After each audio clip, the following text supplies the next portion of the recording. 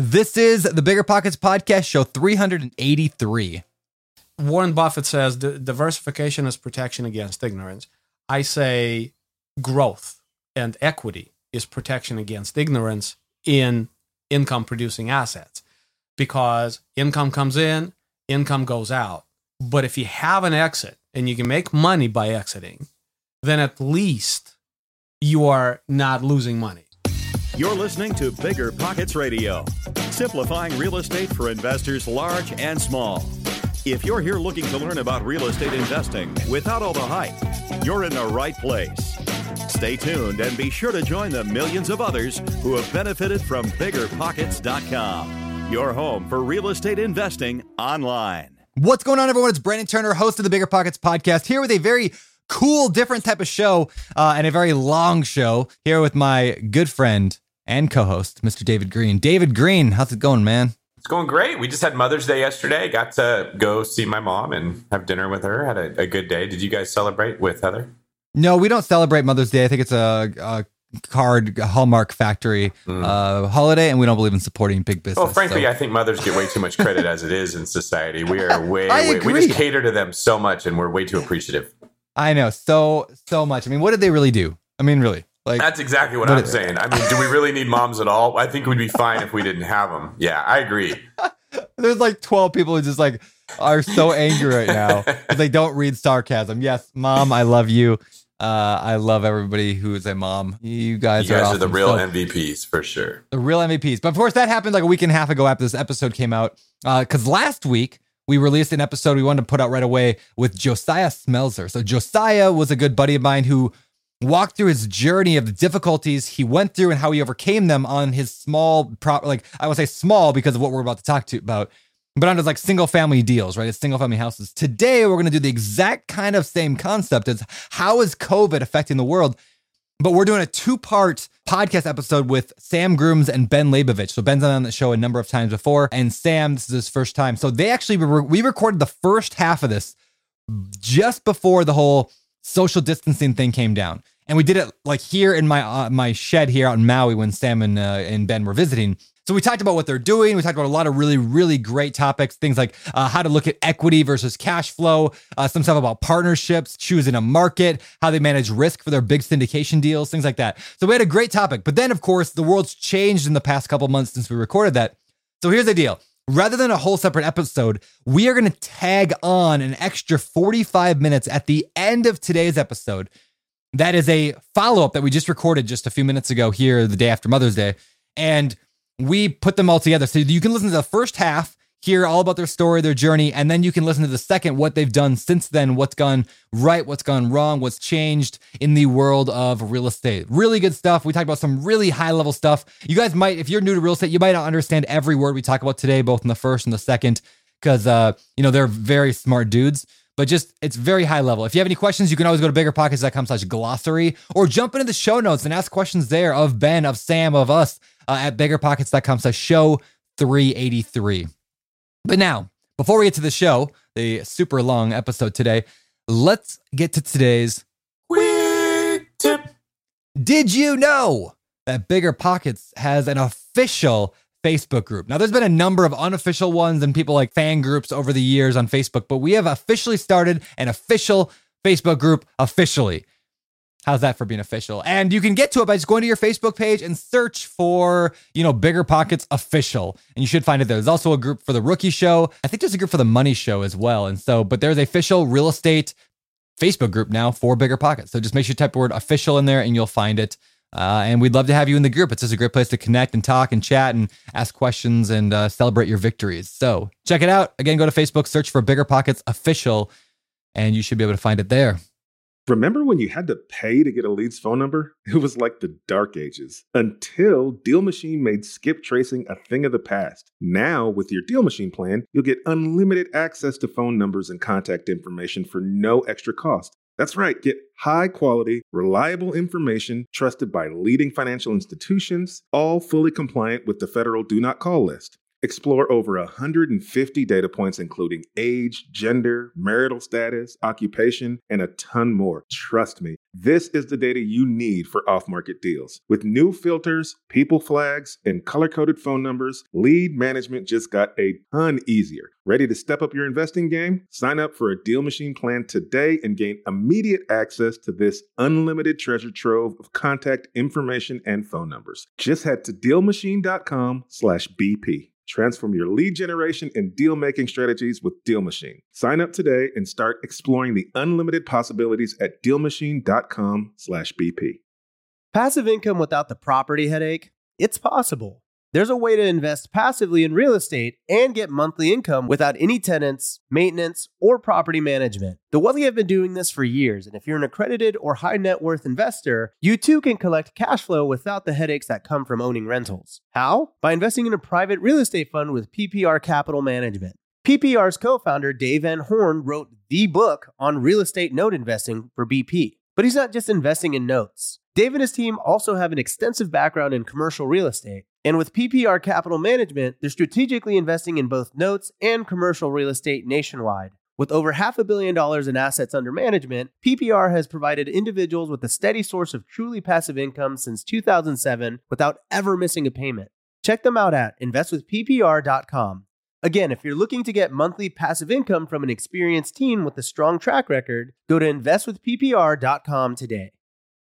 This show is sponsored by Airbnb. Did you know that I turned one of my first homes into an Airbnb? It's true. And it even helped me get the extra income I needed to launch my real estate career. So if you want to try your hand at making even more income with your property, Airbnb is the place to be. Your home might be worth more than you think. Find out how much at airbnb.com/host. I think we're pretty much ready to get to today's show. Anything you want to say before we get into it? One David of my Green? favorite parts of this whole before and after, or maybe before and during thing that we're doing, is that you get to actually hear all the fears and the speculation people had, and then fast forward in your time machine 2 months and see how much of that came true. Yeah. And I love that because we forget about all of the declarations that people made that were really dramatic in one direction or another. Like 6 months later, we don't always look back and see, I guarantee victory, and then they get smashed. And so this is a pretty cool way of seeing all the fears everyone had, all the concerns, all the speculation, and then zip forward and see what actually happened and seeing how much of that came true. And the more of that you sort of experience as an investor going through this journey, the better of a detector that you'll start to develop for when you should be worried, when you shouldn't be, and more importantly, what you should do to mitigate that risk rather than letting it freeze you into not taking action. So good. So good. Let's bring them in. So with that, let's do it. All right. Welcome to the Bigger Pockets podcast, gentlemen. Good to have you here. Sam, Ben, what's up, guys? Not much. Beautiful view out here. It's not too bad. I get to stare at Ryan this whole time. Thanks for having us. That's what you meant, right? Right. That's what I thought. All right. Well, we want to go through your guys' story today. Each of you. Ben, you've been on the show before. Ben's been on the show many times before. Sam, this is your first time. And so why don't we start with Ben, get your 30-second story. Ben has an ability to make 30 seconds into 30 minutes, but we're going to get your story. And we're going to go to Sam. Ben, go.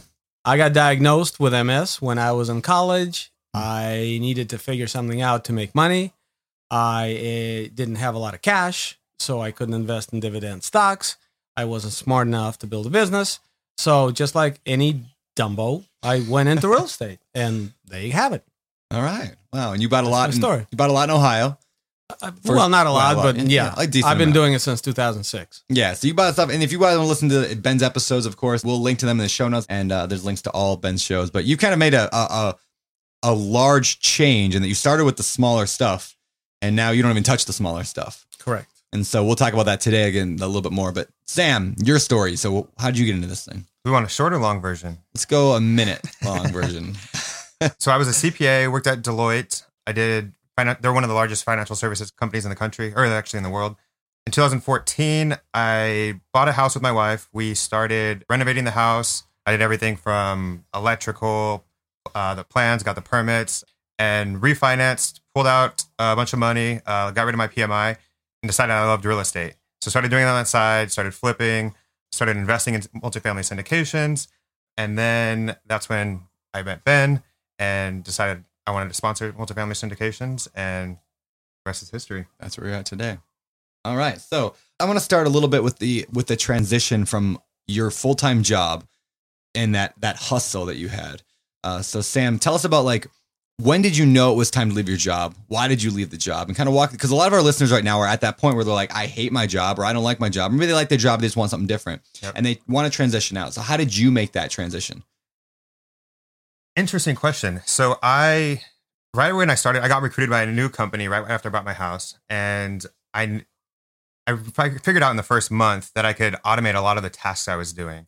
And so I started in the first 6 months, I spent with IT every day. I don't even know if I've told Ben this story. I worked with IT every day to automate a lot of my tasks, and actually half of my day freed up. And so then they gave me a few more tasks, but I don't think fully caught on to, that I automated like most of my day. So I actually just started analyzing deals all day, every day, and that's what I love doing. I spent most of my time doing that, and that allowed me to really learn the market and the local market in Phoenix. And then I realized that I loved looking forward to that time of my day that I can spend doing that. And I wanted to do something I was more passionate about. And yes, I was making great money, climbing the corporate ladder, but I wanted to do something I loved. And we had just gotten married, and my wife and I knew that if we didn't take the leap of faith then, that we wouldn't do it once we had kids.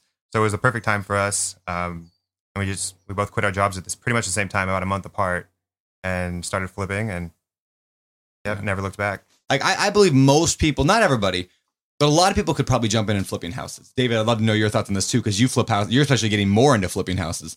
But like flipping houses is not a impossible skill to learn.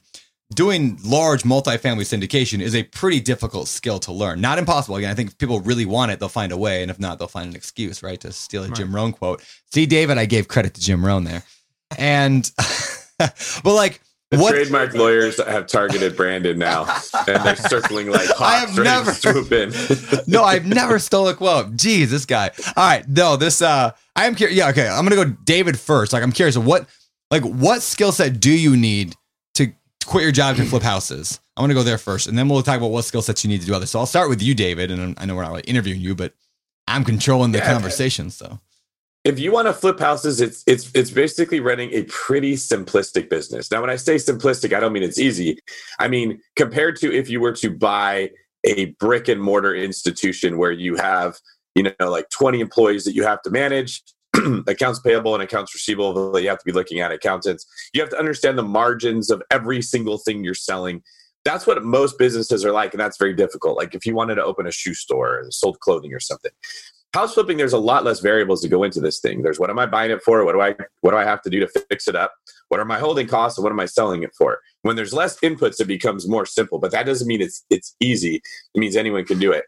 And with a business like that, the most important thing is you have to be able to find leads. If you can find deals and you can fill a bucket up with a bunch of water, which is your equity, then you can make money flipping houses. You'll make less money than the next guy, right? Like someone like Jay Scott's going to be super systemized. He's going to do better than you. But you can still make money if you could get enough equity in that deal. So you have to have the ability to find leads. And often with that comes the ability to negotiate. You have to be able to talk to people and be able to get something under contract and have some skills when it comes to that. Everything else can be hired out. You can hire a contractor to work on your rehabs. You can hire a bookkeeper to keep the books. You can have somebody who actually analyzes it for you. There's Sams out there who, like Sam just said, I would look forward to that part of the day all the time. I loved it. We all have that one part of what we do that makes us come alive, and we love to get in there. You find people that are good at those things, and you can run a house flipping business pretty simplistically compared to what most businesses are like, but you got to be able to find leads. If you're that kind of person that doesn't like to talk to people, doesn't like to put yourself out there, you're afraid of being told no, or you're afraid of having to make, 99 swings before you make contact on that 100th one, you're going to hate house flipping. But when you realize that when you do one good one, how much money you can make, it makes sense when you average it all out. That makes sense. Anything you guys want to add to that? For me, it was just from the analyzing so many deals. You're going to get a ton of deals. If you reach out to every wholesaler in your area and just get on all of their lists, you're going to get more deals than most people can look at. Yeah. So you need to be able to look at really quickly and know if it's a deal or not. So when you get that address and the price that they're asking and their ARV, and really quickly know, I know that area, I know what it's going to cost to take to rehab it, I know what I'm going to be able to sell it for. Is this a good deal? You need to be able to do that in less than a minute. And so just the more you can analyze deals, the faster that'll go. Yeah, huge. All right, so let's talk about how you guys met. So you're doing your own thing. Sam, you're doing your own thing. Ben, you're doing your own thing. I know, Ben, last time you were on the show, you were talking a lot about multifamily syndication, and you kind of started, entering the space. But now you're like a syndicator, right? So I want to go through that transition of how that happened. But first, let's start with how you guys met each other, because you really took off once you found each other, right? Right. All right. So how did that happen? How did you guys? So I'm letting Sam talk Yeah, because he yells at me every time because I talk all the time, right? Prima donna, the professor. All right, let's hear it. So as I'm flipping, I started investing in multifamily syndications. All of them were local to Phoenix, all local sponsors. And actually, I'm listening to a webinar that you were putting on, Brandon, and you mentioned a syndication that you're investing in Arizona. And I thought, oh, that's perfect. I'd love to find out more about that. So I emailed you, and you connected Ben and I. And I should go back and look at that email. I don't remember that. I don't remember that, but I must have. That's good. Yeah. Okay. So and for me, it was a very personal decision. You're sitting in Ohio, get on, and one day you wake up, you look at stuff in the mirror, and you say, you know what? I bought a duplex, I bought a triplex, I bought a fourplex, I bought a 10. That cup is overfilled, like on a very personal level, right? It was just like, I can't buy another small multifamily. It's just not me anymore. And I didn't know what me was at that point. Just like he outgrew his cubicle, I outgrew my, I have 30 doors, I have 40 doors, hoopah. It was done. I was done. Like the guy I was, like looking in the mirror, was not a guy that could tolerate buying another fourplex. Let me ask you a question on that note. How much of that was that transition? Because again, a lot of people listening to the show right now are investors who have 10, 20, 30, 40 units. How much of that transition was because you just wanted something more, or did you need something more in terms of like financial? Like, because I'm assuming you would have been fine just with No, your you don't need more financially. You want more financially. What made you do that? Is your manhood, your impact on society, your capacity to deliver a lifestyle to your kids. Those are the things we need. Money is a byproduct of growth. And I was just simply in a place personally where I was done, dude. And that happens in growth every time. Like it's a hockey stick. You go up and then you hit a plateau. And then that right there, you're spinning around looking, who am I now? Like, what's next? Who is this guy now? Right? And that's the place I was in. And so it's very personal. It's really all about growth. None of it is about money. Money is nice, but it's growth. Yeah. What about you, Sam? Why did you make that jump? Like, why not just be satisfied with the flipping or the smaller stuff you were doing? So I started learning a lot about multifamily, just going to conferences, reading books, listening to podcasts. And I noticed that my skill set related a lot more to multifamily and the financial side that's really involved with multifamily. And I loved the real estate side and flipping and taking something and improving it. And now I just do that on a larger scale with multifamily. That's cool. Very cool. I think something about your guys' story that I really want to highlight for the listeners is the most successful people that Brandon and I talked to had a career growth trajectory very similar to yours. The newbies always say, okay, tell me every single step I'm supposed to take, all 150 of them. Let me line up my dominoes as perfectly as I can so I never make a mistake. And they spend 17 years trying to do that. And then they realize that real estate has tripled in value and they haven't done anything. And they're in the same place they were. The people who are successful say, I can see the first step. Let me go take it.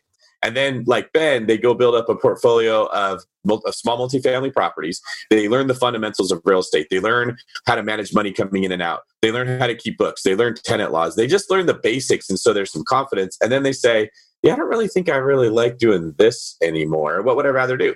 Then they find something else. And then they go do that. And it ultimately accumulates in you ending up where you should have been because this is going to sound cheesy, but your heart kind of guides you, right? I don't like doing this. Sam knows his heart says, I want to be analyzing stuff. When you put an Excel spreadsheet in my hand, I feel like John Wick with the Glock. This is how I like to feel. And he knows that's where he's supposed to be. You don't know that before you start. You don't know what you're going to like how you should be doing it. You have to get out there and start doing stuff. And it's okay that you change course. Like the stuff Ben learned doing small multifamily is the same fundamentals he's using doing large multifamily is just kind of on steroids now. But that's okay, because you have to learn how to do addition before you can learn how to do multiplication. If you wait until I want to learn algebra as the very first form of math that I ever learn, most people will never actually end up learning anything. And so this path of real estate, of charging forward, hitting a ceiling, and then picking a new path to go, is what your path really should look like. Absolutely. And it doesn't have anything to do with real estate. Like, people come to Bigger Pockets thinking that real estate is the answer. Real estate is the tool. It's just a tool. Absolutely. The answer is in your head. And if it's not there, I can't put it there. Brandon can't put it there. David can't put it there. I mean, it's you got to see the bigger picture. So once you guys got to the point where you realized the bigger picture is multifamily syndication, tell me how you made the switch, what pieces you had to put in place, and then how you chose which market you wanted to invest in. So Ben and I actually, when we first connected and we knew we wanted to partner up, we spent, probably 6 months daily, 12 hours a day, underwriting and coming up with our model. Literally. Yeah. Looking at markets. We looked at other markets. We went and put offers in other markets, got invest in final. You guys both lived in Phoenix at this point, right? Yes. Yeah. Okay. We both live in Phoenix. But all this underwriting was on the phone. We were just on the phone. Our wives probably thought we were crazy, 12 hours a day till 8:00 at night. Sounds like 8 years ago, Josh Dorkin and I, it was the same thing every day. Totally. Because the passion behind it. Yeah, exactly. It didn't have to do with apartments. It didn't have to do with real estate. It was a tool. You were growing. But we weren't passionate about the tool. We were passionate about the growth. Getting from point A to point B to the next plateau. But I think that's where our partnership came into play a whole lot. I mean, you're talking 6 months of we're all submitting offers, not getting deals. Yep. If you're on your own, you would think a lot of people would just be burnt out and give up at that point. When you have someone every day that you're on the phone with, tweaking the model, let's look at this a little bit differently. Let's go to a different market. So just having someone push you and hold you accountable, that got us through, I think, that first 6 months. So maybe before we go into the market discussion about how you picked finding your market, let's talk about the partnership thing for a minute. David, I know you do partnerships. I do partnerships. You guys obviously have a partnership.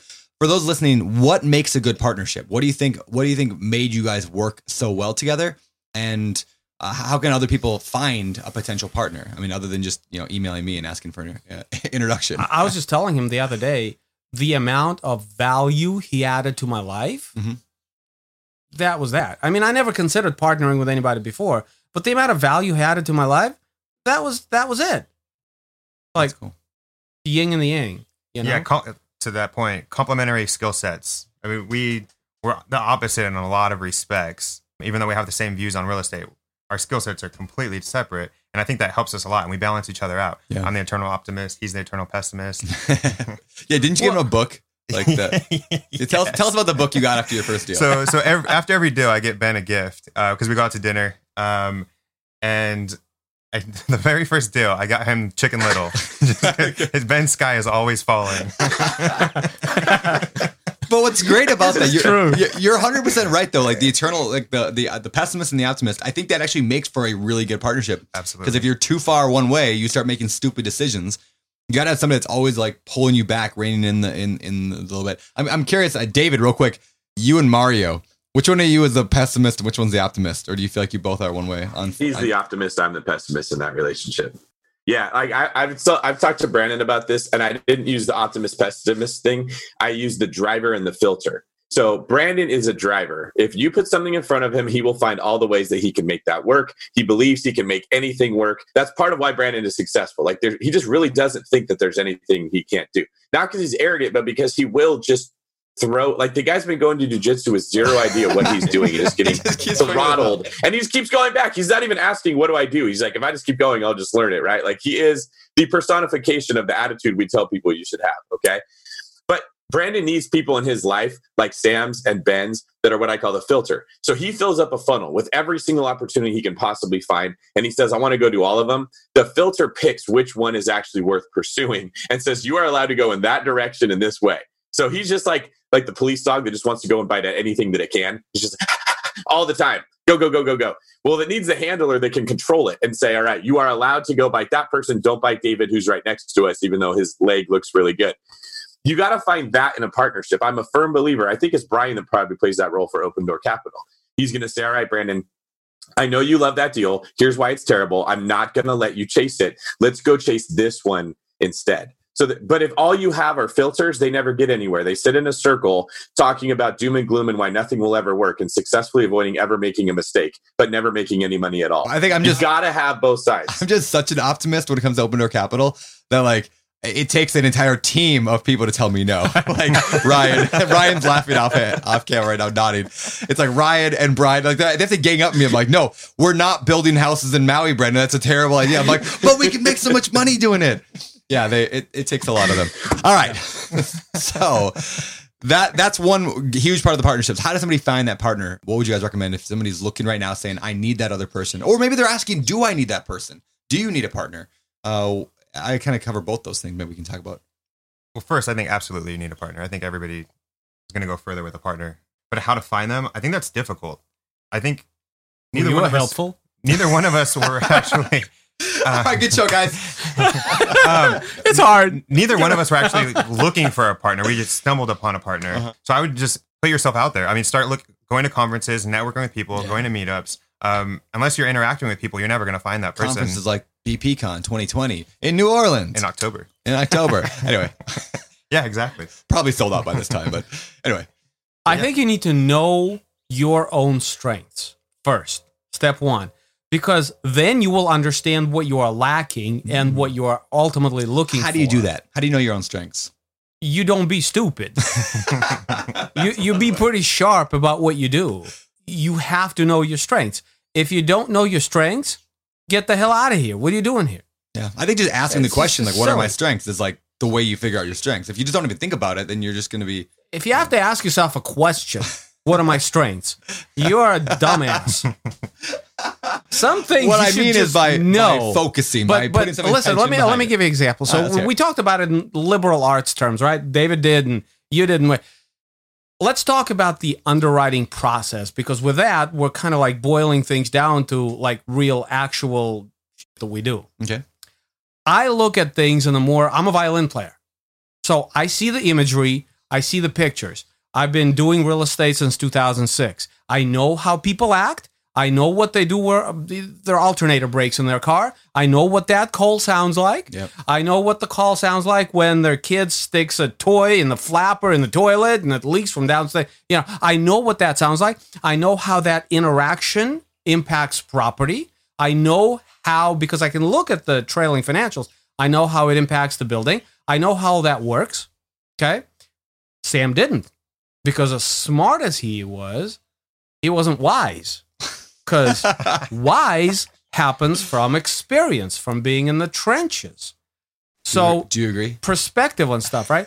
So that's a good marriage, because I never reported to SEC, and I never helped another company, set up a thing with the SEC. So I have no idea, classically speaking, accounting wise or anything else, what that's supposed to look like. All I know is this is what's economic loss. This is why it happens. People are people, and I've experienced it for 15 years. And because of that, here's the number we're going to put in the underwriting, because it's going to represent that. So I start with that picture, and then I boil it down to numbers. He goes straight to numbers.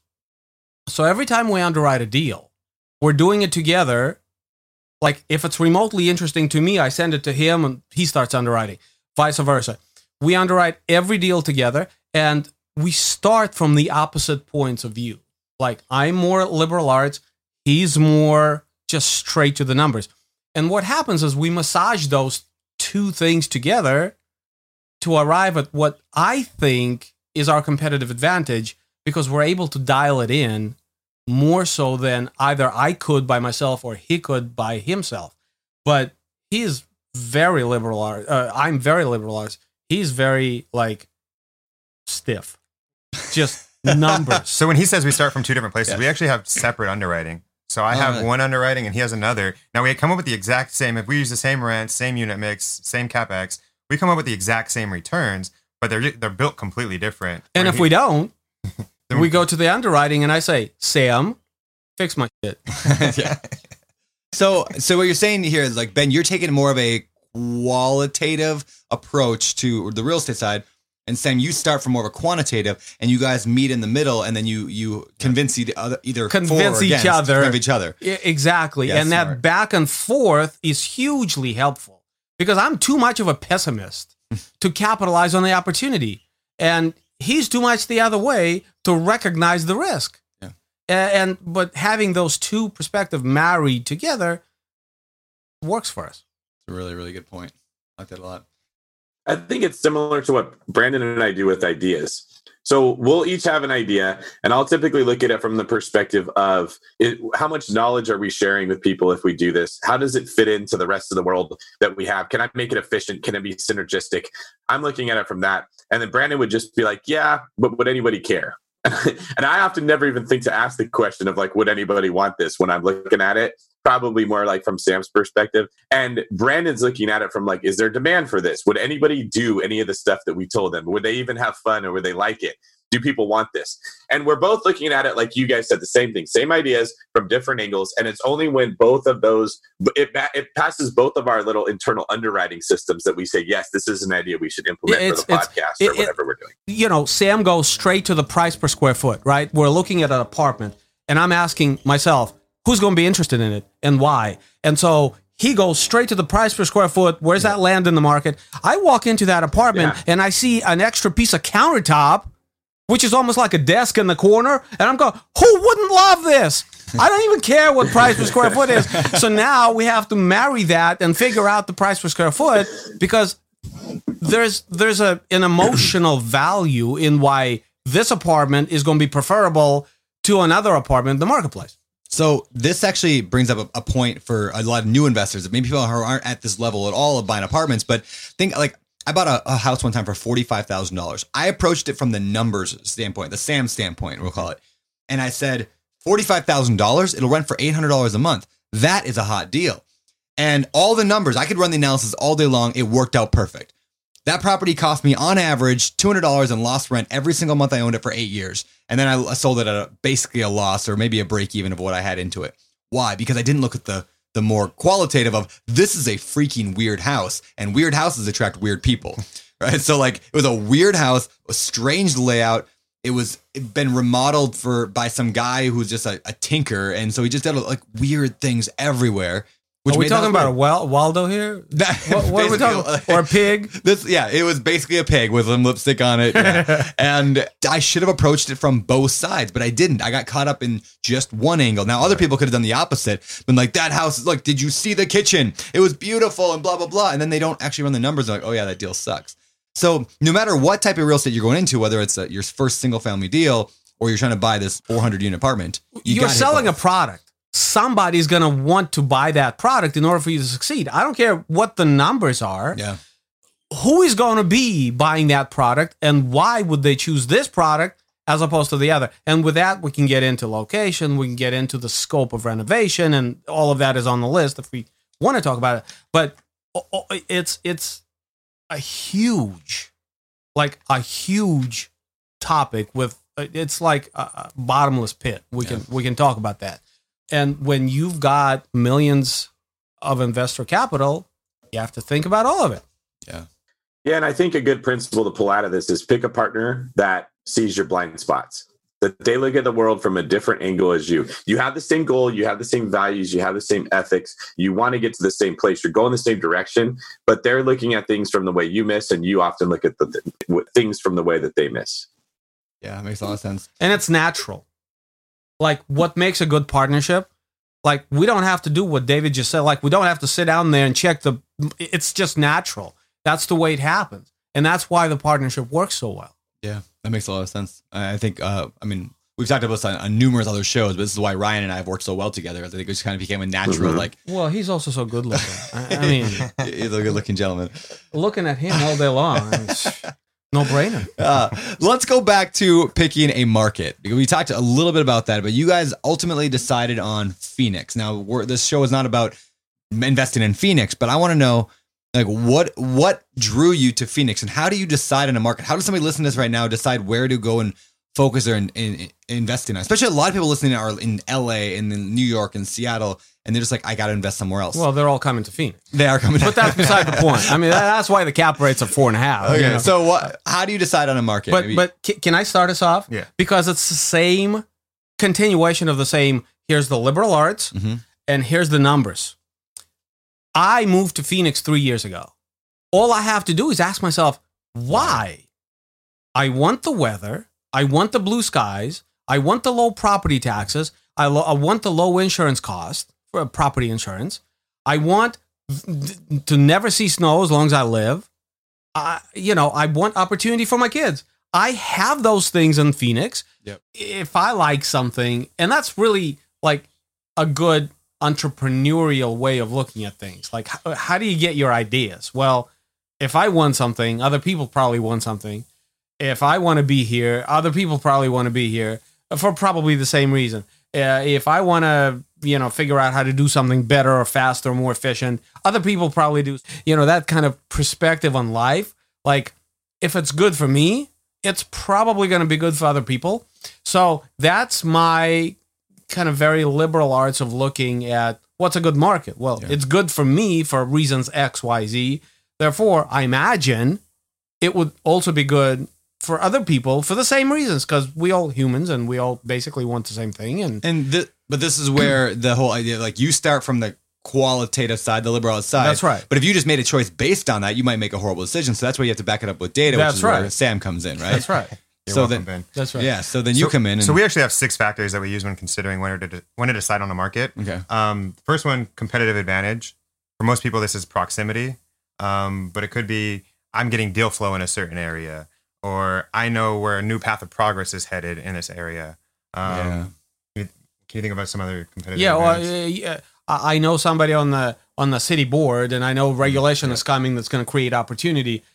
Probably not on a large scale like for multifamily, but like if you're going to run a better breakfast and you know that there's regulation coming that's going to limit that or help that, then, you buy an 8-bedroom house and you subdivide and put locks on every, that kind of thing. So being local is just an advantage. It is huge, right? Now I tell people a lot that if I was going to invest in another market, like I'm just going to build a small multifamily portfolio again, let's say in another market, I'd probably choose Minnesota. And they're like, well, why Minnesota? I'm like, because that's where my family lives. So my competitive advantage is to have like, 10 people I could call at any moment and be like, hey, can you go check this out? And I grew up there, so I kind of understand. Yeah, except I know your family. Every 10 of them is going to be like, who's this? Yeah.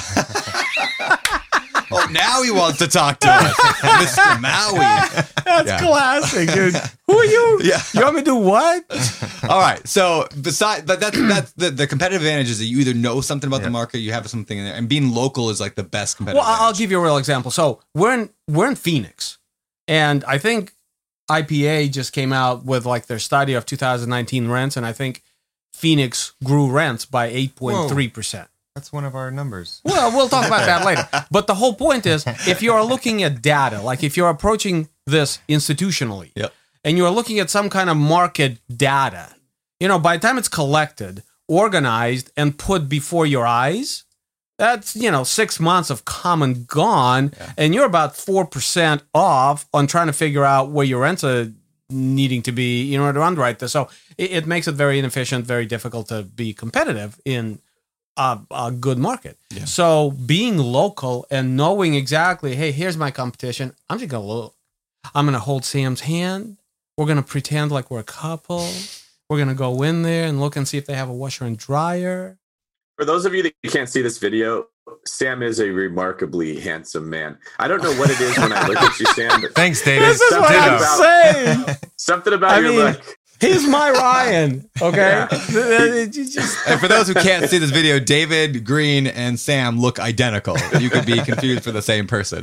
All right, so you look. So number one is that competitive advantage. What else do you look for? Number 2, diversified economy. Okay. So if you go back to 2006, 1 in 6 jobs in Phoenix was construction related, but only 1 in 14 are now related to construction. So Phoenix is really diversified. We're now in tech, health services, education. That's smart. Yeah. So you want a diversified economy. You don't want something that's related on a Navy base or only. So that Navy base loses funding.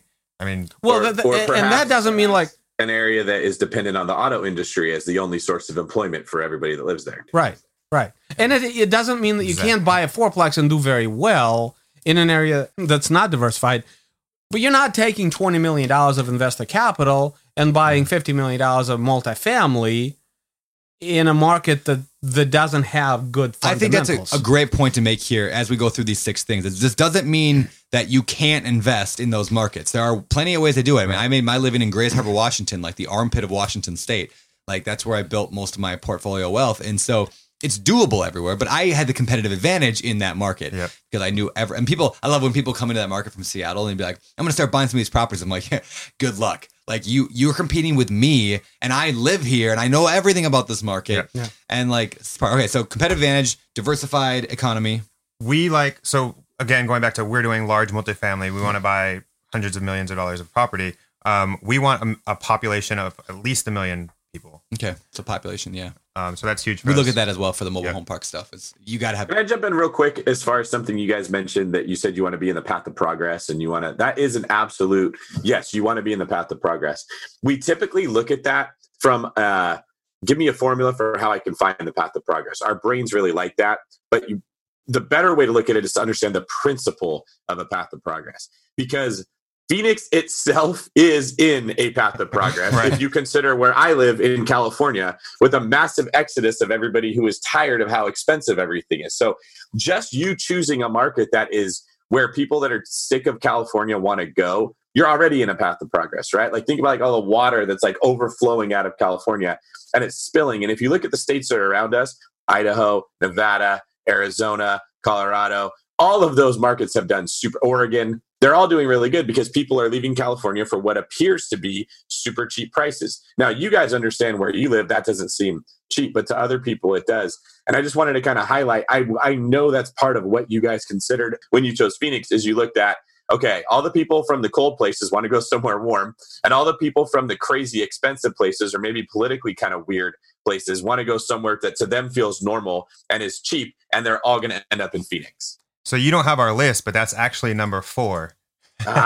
Sorry. No, it was perfect intro. So number 4, population growth. So Phoenix is number 1 in the country in population growth.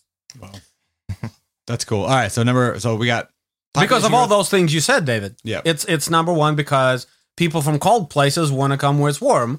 People from crazy high taxes places want to come where it's lower. People from California, which is just crazy, want to come to some place that's not California, and it's not great. So it's just ultimate melting pot, a confluence of all of the things all of the reasons. Like Ben moved from Ohio to Phoenix. Well, he had his reasons. What other kind of reasons would people have to move to a place like Phoenix? Well, that's it right there. Yeah. All right, so population, we were looking at a mobile home park collection, a bunch of them out in Illinois, like kind of in rural Illinois, and we decided like when we looked at everything was good, everything was great, like the numbers all felt great, except for population trends was like negative, like 8% per year, and it was like like people are fleeing this area. Mm-hmm. We didn't want to get caught with something in an area where population is declining, so we decided not to. So population growth huge. That's right. So next, job growth. Our jobs coming. Phoenix is number 2 in the country in job growth. So you need jobs to be able to support that population, obviously. Yeah. And that coming to population growth and job growth. It's like if people are coming, they're not coming because there's no jobs. So obviously the companies are relocating the jobs, and that's part of the reason people are coming. Yeah. And then so those two lead in to the last one, which is rent growth, number 6. And that's the one that's really important, especially as multifamily. How much can I grow rents every year? Because if I'm holding this for 10 years. Yeah. And Phoenix is number 1 in rent growth, obviously, because if you're number 1 in population growth, number 2 in job growth, it's pushing up rents. And like last year, Phoenix has been about 9%. The year before that, 8%. So we're actually still having job growth, whereas a lot of the countries have been flat or negative in rent growth. And so, I mean, obviously you don't want to underwrite that projected to continue. Sure. But just to have that extra appreciation in your back pocket. Yeah, that's great. All right, so let's review that list real quick. Just read them off, all 6 again, just so people can, if they're taking notes, they can get that, and we'll move on. So number 1, competitive advantage. Why are you going to be better than someone else in that market? Number 2, diversified economy, not relying on one industry. Number 3, minimum population of 1 million. 4, population growth. 5 job growth, and 6 rent growth. Oh, perfect. And what I want to point out, we mentioned this before, and I want to retouch on it, is it doesn't mean you can't invest in an area without a million people, right? This worked exactly for your guys' business plan, your strategy. So let's talk about that for a minute. Like, what is your plan? What is your strategy? And then I want to go into what have you done in the last few years since partnering? What kind of deals have you got? So it's interesting because most people see multifamily real estate as a cash flow asset. You know, you buy it, you get the rents, you pay the expenses, you get the money in the pocket, and that's that. You know, we talked about flipping houses, and what I invite people to do is conceive, and I learned this from Brian Berg, conceive of multifamily as a long-term flip. Because if you are talking about flipping, what you are necessarily talking about is equity. And when you talk about equity, that's safety. Because if you have equity, you can refinance, you can sell, you can get out of a deal. You know, you have options.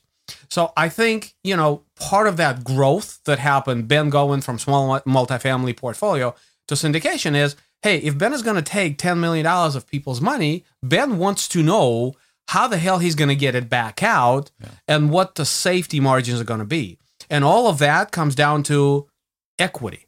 But Ben doesn't want to trust the market growing. It helps. You certainly want it to help you, but I don't want to trust the market to do it for me, which means I do extreme value adds. I improve this property, and this is where in a environment where rents are scaling up, if you're going to come in and do your renovation and hike the rents, that's the environment in which you can do it.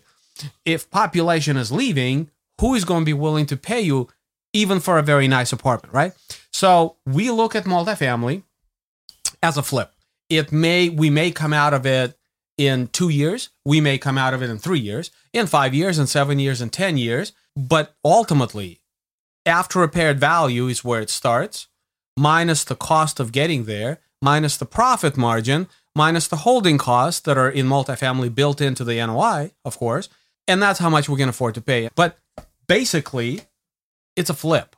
We think of it as a flip that's removed several years apart. So you're coming in today, and you're going to exit 5 years, 7 years, 10 years from now, but it's a flip. And you are thinking exit. So you're buying value add stuff, which is like a fixer upper. You're trying to buy it. Exactly. So how bad are these properties you're looking at? I mean, you're talking like completely dilapidated, 100% empty, or are you talking So Phoenix has 4% vacancy? Okay. And that's across the board. So we're buying places completely full. And in fact, I have to discount that because I can't underwrite 4% vacancy for the next 10 years. Yeah. So I'm actually hurting myself in my underwriting, and I have to actually do extra value add to make up for that in a market like Phoenix, which is where our business plan comes in. So we're spending $12,000 per unit on the interior of each unit to completely renovate that unit. New flooring, new cabinets, granite countertops, stainless steel appliances, new lighting fixtures, all new plumbing boxes. fixtures. Yep. So everything new in that apartment. But we're getting $400 rent bumps in some cases. Yeah. So and when you're starting at from 600 and going to 1,000, that's a huge percentage increase. That's huge. And because the value of a property is based upon how much profit it makes, essentially, when you can bump rents from 600 to 1,000, that dramatically increases the value of the property. So, and that long flip, like you said. Well, and it actually does two separate things, equally important things, maybe one more important than the other. Yes, right now we're getting the rent bump. But tomorrow, when there's a down cycle, there's always a flight to quality and down cycle. Yeah. I don't want to be holding resurfaced countertops and refaced drawers like everyone else. I want to have quality because that's hopefully going to give us staying power if we're caught in a down cycle in this property. And reduces our expenses.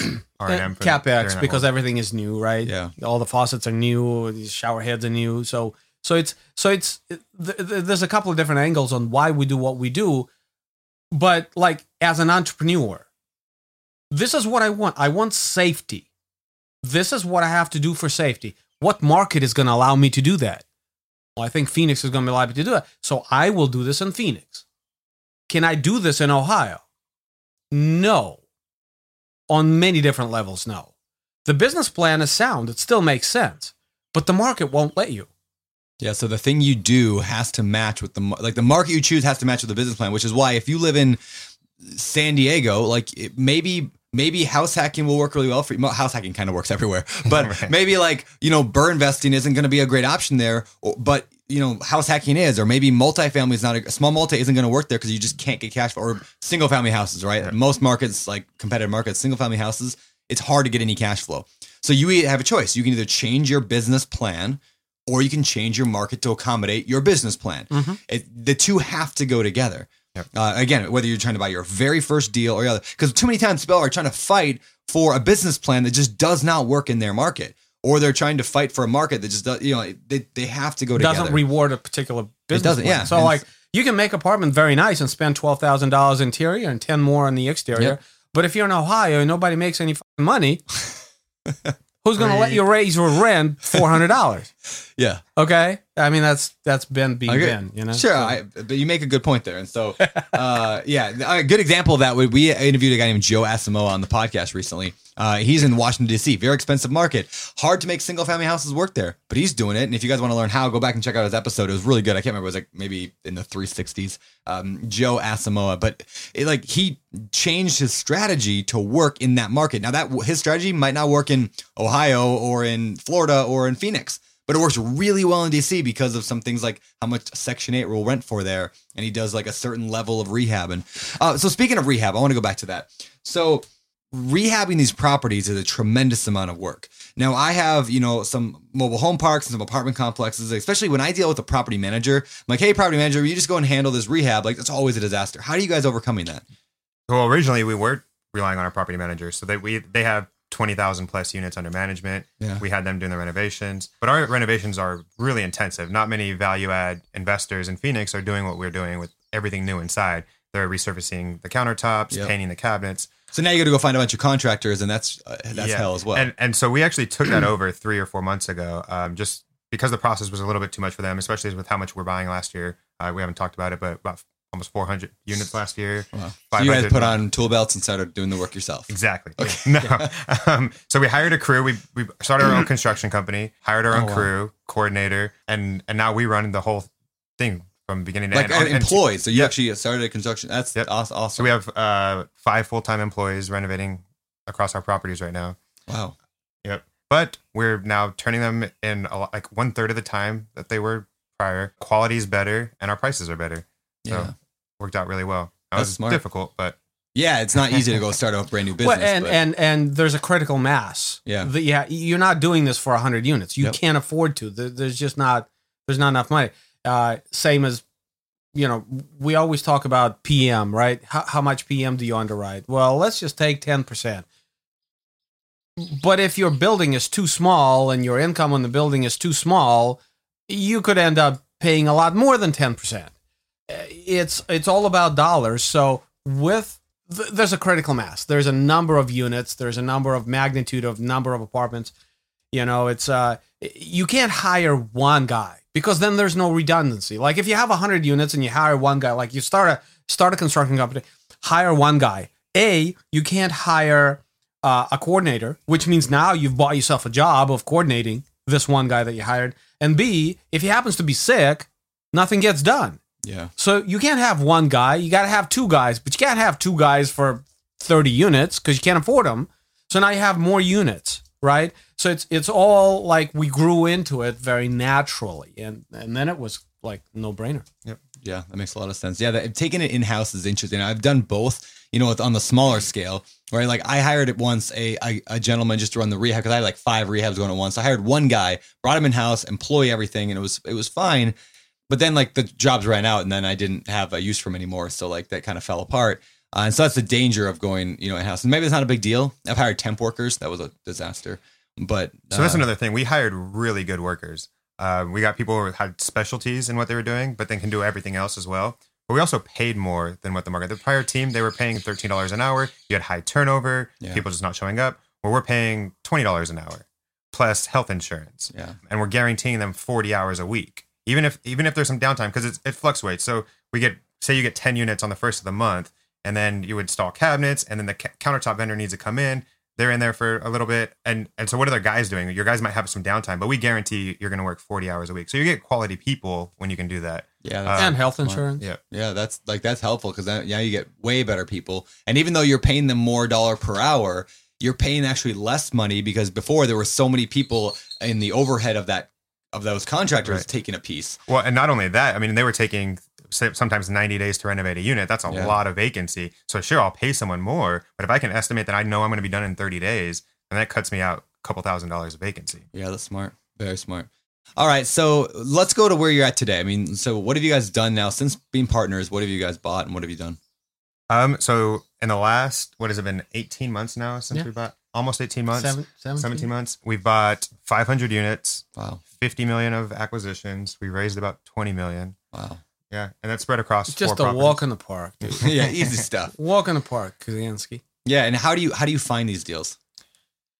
They just fall in our lap. I was gonna say driving for dollars for these things. Yeah, driving for dollars. Yeah, It's we a tried mix. that. It's a mix. So sometimes you're going on market. You're going through like what's called a best and final for multifamily, going through a bidding process. Some of them completely unsolicited offers go off market. But now, actually, I pushed Ben at the very beginning, and he hated me for this.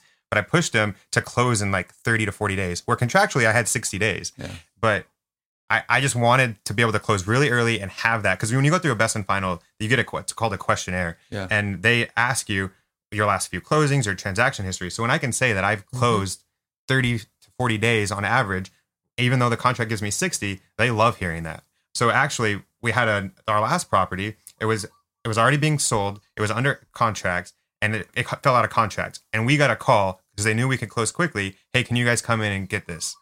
And so you don't get opportunities like that if you don't close early. So it's a bit of a mix. Actually, all 4 properties I think were a different acquisition like that. But actually, funny enough, they're all from the same broker so far. Oh, funny. So one guy is like your one firm. One firm. Yeah. Yep. Rockstar. Okay, so that's cool. So you are getting these. I mean, these are not. You're not like direct mail marketing or anything like that at this level. Like at the large apartments, you're not doing. No. Well, especially in a place like Phoenix, you can't find an owner who's unaware that he's sitting on a pile of gold. Yeah. Period. Yeah. Like everything's trading at under 5 cap, and condition doesn't matter. You can't. You can't. And to think that we can compete with brokers whose job it is to communicate with each and every owner in town, and who know everybody. In most big markets like Phoenix, there's 4 big, very large brokerages, and they handle all of the volume. I mean, nothing really gets traded at this level outside of those brokerages. And they're very protective. Yeah. And they spend decades building relationships with all of these owners. Yeah. So you're really not going to go around them through direct mail marketing. Yeah. Okay. So yeah, because like again, this goes to the strategy. Some things work better in different markets for different types of properties, for different levels. And so you guys are you're doing what's working there. You're working with the brokers. And I really, really love that tip. I just want to emphasize that because, I don't want to gloss over it. That idea of like closing quick so you can tell people in the future what you've done. Mm-hmm. Something we do in Open Door Capital is we're always trying to find like what's that one thing when you're competing, like what's that competitive advantage you have. So we fly in no matter what. Like we'll jump on a plane and go anywhere, anytime, immediately. Like, even if it's just like this one might be coming on the market soon. Like we want to be like to show them that we are willing to jump on a plane and go look at the property. I'm like, what's he talking about? Open Door? Didn't he mean to say Whitehaven?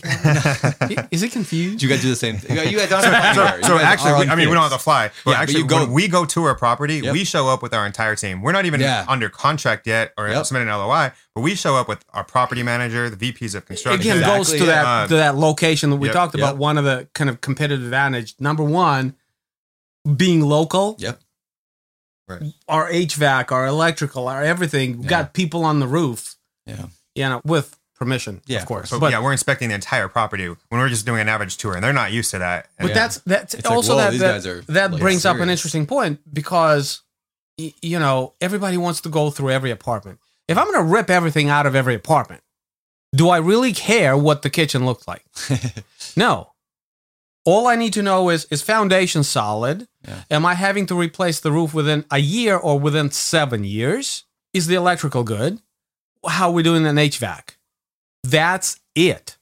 Because I'm going in there with a business plan that says $10,000 to $12,000 a unit on the interior, Plus, we're going to redo the paint the building, build this, build that, and it's easy to work with us, but it works for us because that's part of the business plan. Yeah, we're not being inconvenienced by having to make these grandiose plans. That's part of the chosen business plan.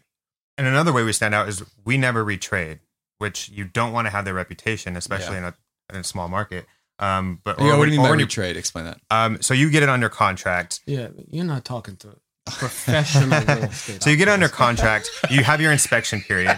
I go in and I say, "Oh, I didn't know that the roof was in such bad condition. I'm going to need $100,000 discount to replace the roof," and that's called retrading. And when we get that questionnaire that we talked about earlier, Invest in Final, they ask you, "Have you retraded ever?" Yeah. And they want to know all the details, and they're going to talk to your broker and the lender on what the circumstances were on that retrade. So we never retrade.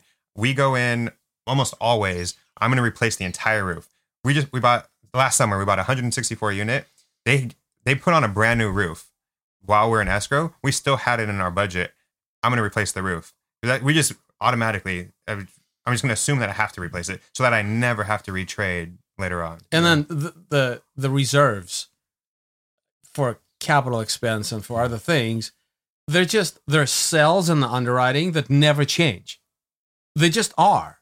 They're there, and we don't touch them. What does somebody look for, like in multifamily? What do you guys typically look at for CapEx in terms of like, if you had 100 units? Well, so we're kind of nuts about capital. Like we want to be really well capitalized, right? So we go overboard. So of course we're going to have the roof. Yep. We're obviously going to have the paint.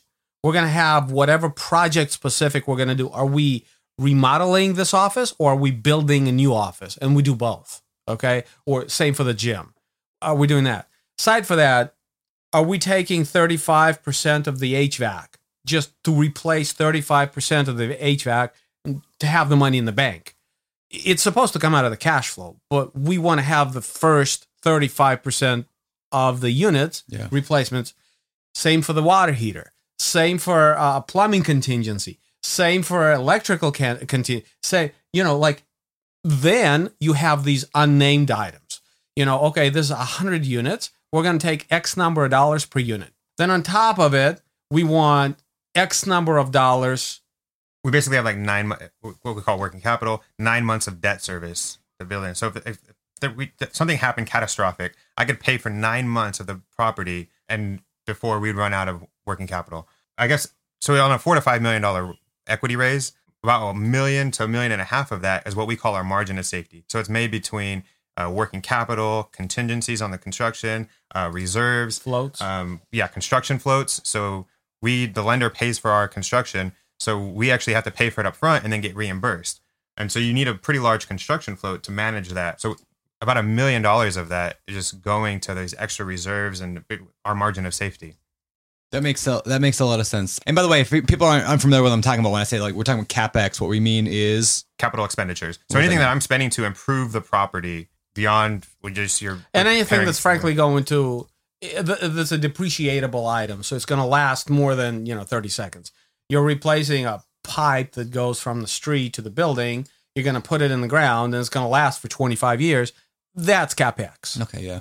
That kind of thing. So tenant punches a hole in the wall, that's a repair. That's a repair. Okay, and that's why on the bigger pockets calculators, which I wouldn't recommend doing for a 200 unit apartment complex, but if you're buying because there's a level of sophistication when you're getting to the large multifamily that you really got to underwrite a lot of stuff. But like that's why even on a simple calculation, like you're trying to buy a duplex, like CapEx is a real number. This is something actually I learned a lot from Ben here years ago. Is you went through this blog post where you said, look, like CapEx is a real thing. You took the price of a roof, the price of like windows, the price of everything, and you said, look, here's all the stuff, and this is the life that it lasts, and here's how much it costs. So if you run all those numbers on the basic like 20 items in your property, it's like a couple $100 like a month on a house that you're just losing in potential CapEx. That you should be setting aside so you have the money to deploy. Yeah. And that goes back to like depreciation that we get, right, on our taxes.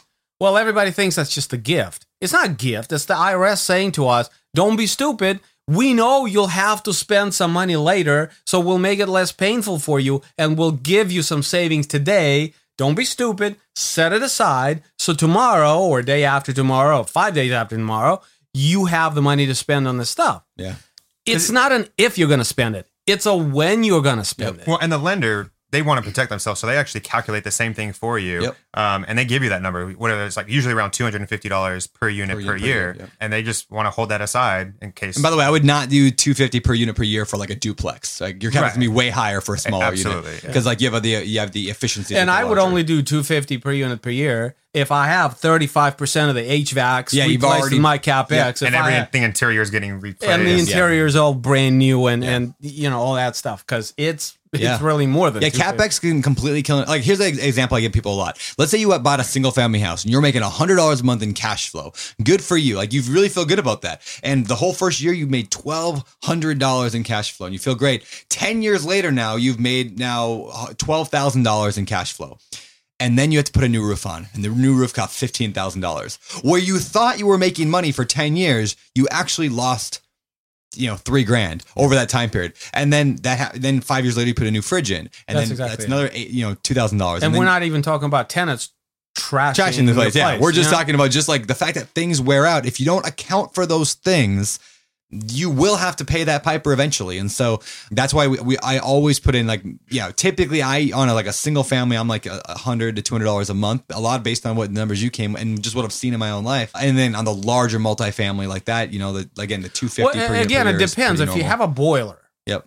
you're gonna set aside more if you're Yep. not stupid. Yeah, and if you have a lot of HVAC stuff because you're in Phoenix or if you're in Minnesota, you're gonna have a lot more expensive than if you're in Right. You know, and if South you're in Carolina. Minnesota, you got to replace the windows. Yes, yeah, things like that. You know, because require it gets uncomfortably cold. Yeah, You- so CapEx changes per area. Quite absolutely A bit. it does. So here's one of the hardest questions on all real estate, and there's not a really good answer for it. How do you know CapEx? If you're just getting started, you're trying to buy that fourplex. Like, what do you even assume for CapEx? I've got an answer for you. You don't buy fourplex, Ohio. No, you don't assume. You Okay. think of it as a flip. Okay. I'll give you this example. If you buy a fourplex for $140,000 and you go through ownership of that fourplex, and in 4 years you think the fourplex is worth $200,000, even if you have to spend money on CapEx, you feel okay about it. Because why? Because you can get it back. Because the thing is worth $200,000 now. So you have an exit. You can refinance and recapitalize yourself. You can sell and recapitalize yourself. However, if you bought a fourplex for $140,000, you're still going to have CapEx, but it's only worth $140,000 still 5 years from now. Guess what you've done with the CapEx? You've thrown good money after bad. This is why I advise people, and I've learned this myself, it's all about the equity. Cash flow allows you to stay in the game long enough to execute the business plan, which is about the equity. Can you explain that a little bit more? I think that's a really good point. But a lot of people think they're just going to get rich off cash flow, and cash flow is not. Well, and you can in a specific window of opportunity during a cycle. Mm-hmm. If you are buying rents of $900 today, but you manage to buy them in 2011 for $30,000 a door, you're going to be making a lot of cash flow, and that applies. However, 2009, 2010, 2011 was an anomaly. There was a very wide discrepancy between what the price of that unit was versus what the rent on that unit is and will be. That was an anomaly. It's never going to happen again.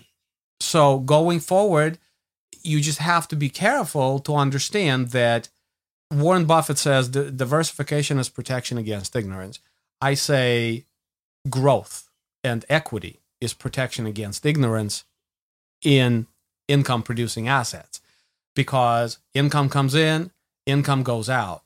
But if you have an exit and you can make money by exiting, then at least you are not losing money.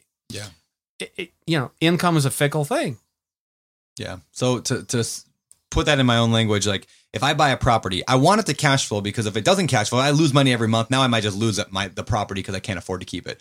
But if I can make some good cash flow every single month, ideally, then even when I get hit with the CapEx and stuff, even if I held it for 10 years, what if I didn't make I didn't make a ton of money in cash flow, but I own a property for 10 years that's hopefully worth way more than what I paid for it. The loan's gotten paid down a bunch. I've gotten a bunch of tax benefits. And that's where that equity, the difference between what now it's worth, which is now worth, let's say $500,000, and now I only owe $200,000, that $300,000 now, that's a chunk of money. I sell the property and I can dump it. Now, some people just want to buy properties, a few of them, pay them all off to zero and just live on that cash flow. That's fine too, because then you still have equity because you just paid out the property. So, but the point is the wealth is built from equity. The cash flow just helps us maintain. That's hopefully exactly it. Helps us pay some bills in the meantime. And you discover that when it happens to you. Mm-hmm. And it happened to us. It's like, it's nice that this thing's cash flowing $500 a month, but this $80,000 in my pocket from selling it that's real a money. whole lot nicer. Yeah. Not to mention that now I can reinvest it and, double, triple, quadruple it. Yeah. Right. So, and that actually happens. And then you go like, cash flow? Yeah. Like, it's almost heresy, right? To talk bad about cash flow, where you and I came from. Sure. I mean, like back in the day, you and I. Well, it's because we came out of the recession where everyone in 06, 07, they didn't care anything. They're like, yeah, lose $500 a month. Who cares? I'm going to double next year. Like, because everyone was only focused on appreciation. And right. And then everybody lost their job. Yep. And then we were like, oh, dude, I don't want to work for the man because I don't want it to happen to me. I need the cash flow because that cash flow means I don't have to punch the clock. Yeah. So we swung completely the other way. And the truth is always somewhere in the middle.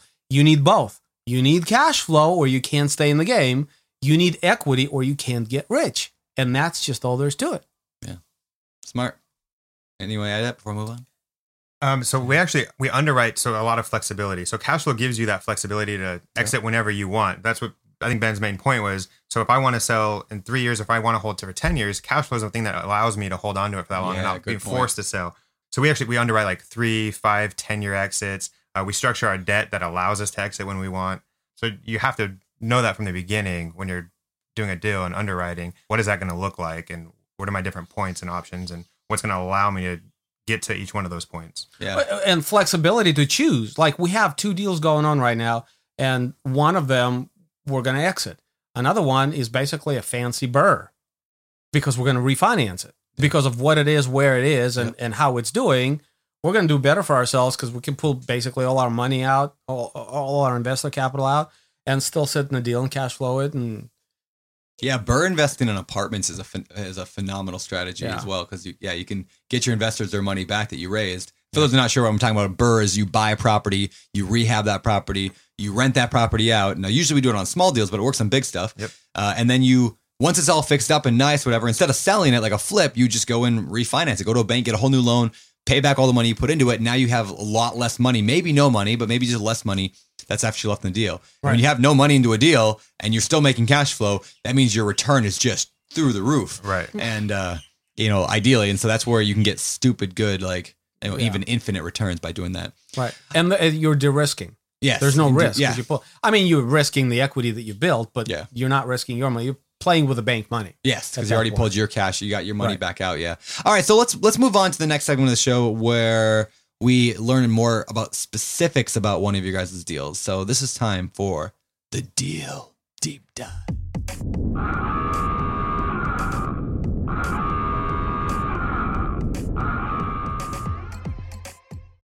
This show is sponsored by Airbnb. Did you know that a long time ago, before I ever started my real estate business, I turned one of my first primary residences into an Airbnb? And that's the extra income that I needed from Airbnb that gave me the confidence to go out and work for myself and eventually quit my 9-to-5 job. And now I have dozens of Airbnbs all over the country. I've even partnered up with the old David Green on a recent property in Scottsdale to take our portfolio to the next level. And of course, we host it on Airbnb. But you don't need to be a full-time real estate investor to start on Airbnb. As a matter of fact, I was self-managing 10 properties while working my 9-to-5 job, so I know anybody can do it. Think about it this way. You're looking for extra income and going on a vacation. Wouldn't it be great to rent out your space and let your property pay for itself while you're gone? I did this one time. I pitched my wife and my roommate, because we were house hacking, on the idea of renting out our home, and it paid for all of our expenses on a trip to Mexico City. So go and give it a try. It might just change your life, just like it did mine. And I really do mean that. Your home might be worth more than you think. Find out how much at airbnb.com/host.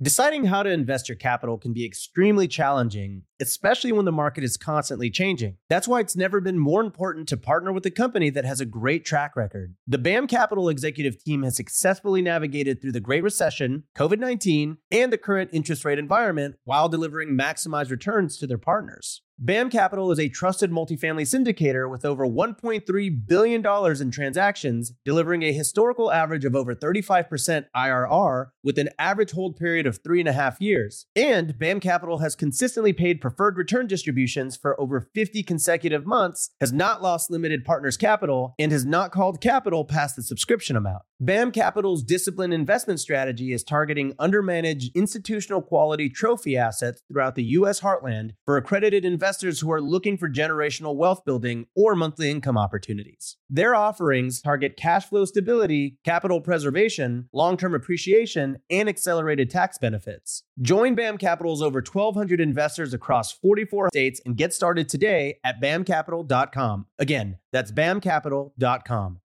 We're always looking for ways to improve, searching for better. But when it comes to hiring, the best way to search for better is by matching with quality candidates. If you need to hire, you need Indeed. Indeed is your matching and hiring platform with over 350 million global monthly visitors according to Indeed data, and a matching engine that helps you find quality candidates fast. Ditch the busy work. Use Indeed for scheduling, screening, and messaging so you can connect with candidates faster. And Indeed doesn't just help you hire faster. 93% of employers agree Indeed delivers the highest quality matches compared to other job sites, according to a recent Indeed survey. Leveraging over 140 million qualifications and preferences every day, Indeed's matching engine is constantly learning from your preferences, so the more you use Indeed, the better it gets. Join more than 3.5 million businesses worldwide that use Indeed to hire great talent fast. And listeners of the show will get a $75 sponsored job credit to get your jobs more visibility at Indeed.com/biggerpockets. Just go to Indeed.com/biggerpockets right now and support our show by saying you heard about Indeed on this podcast. Terms and conditions apply.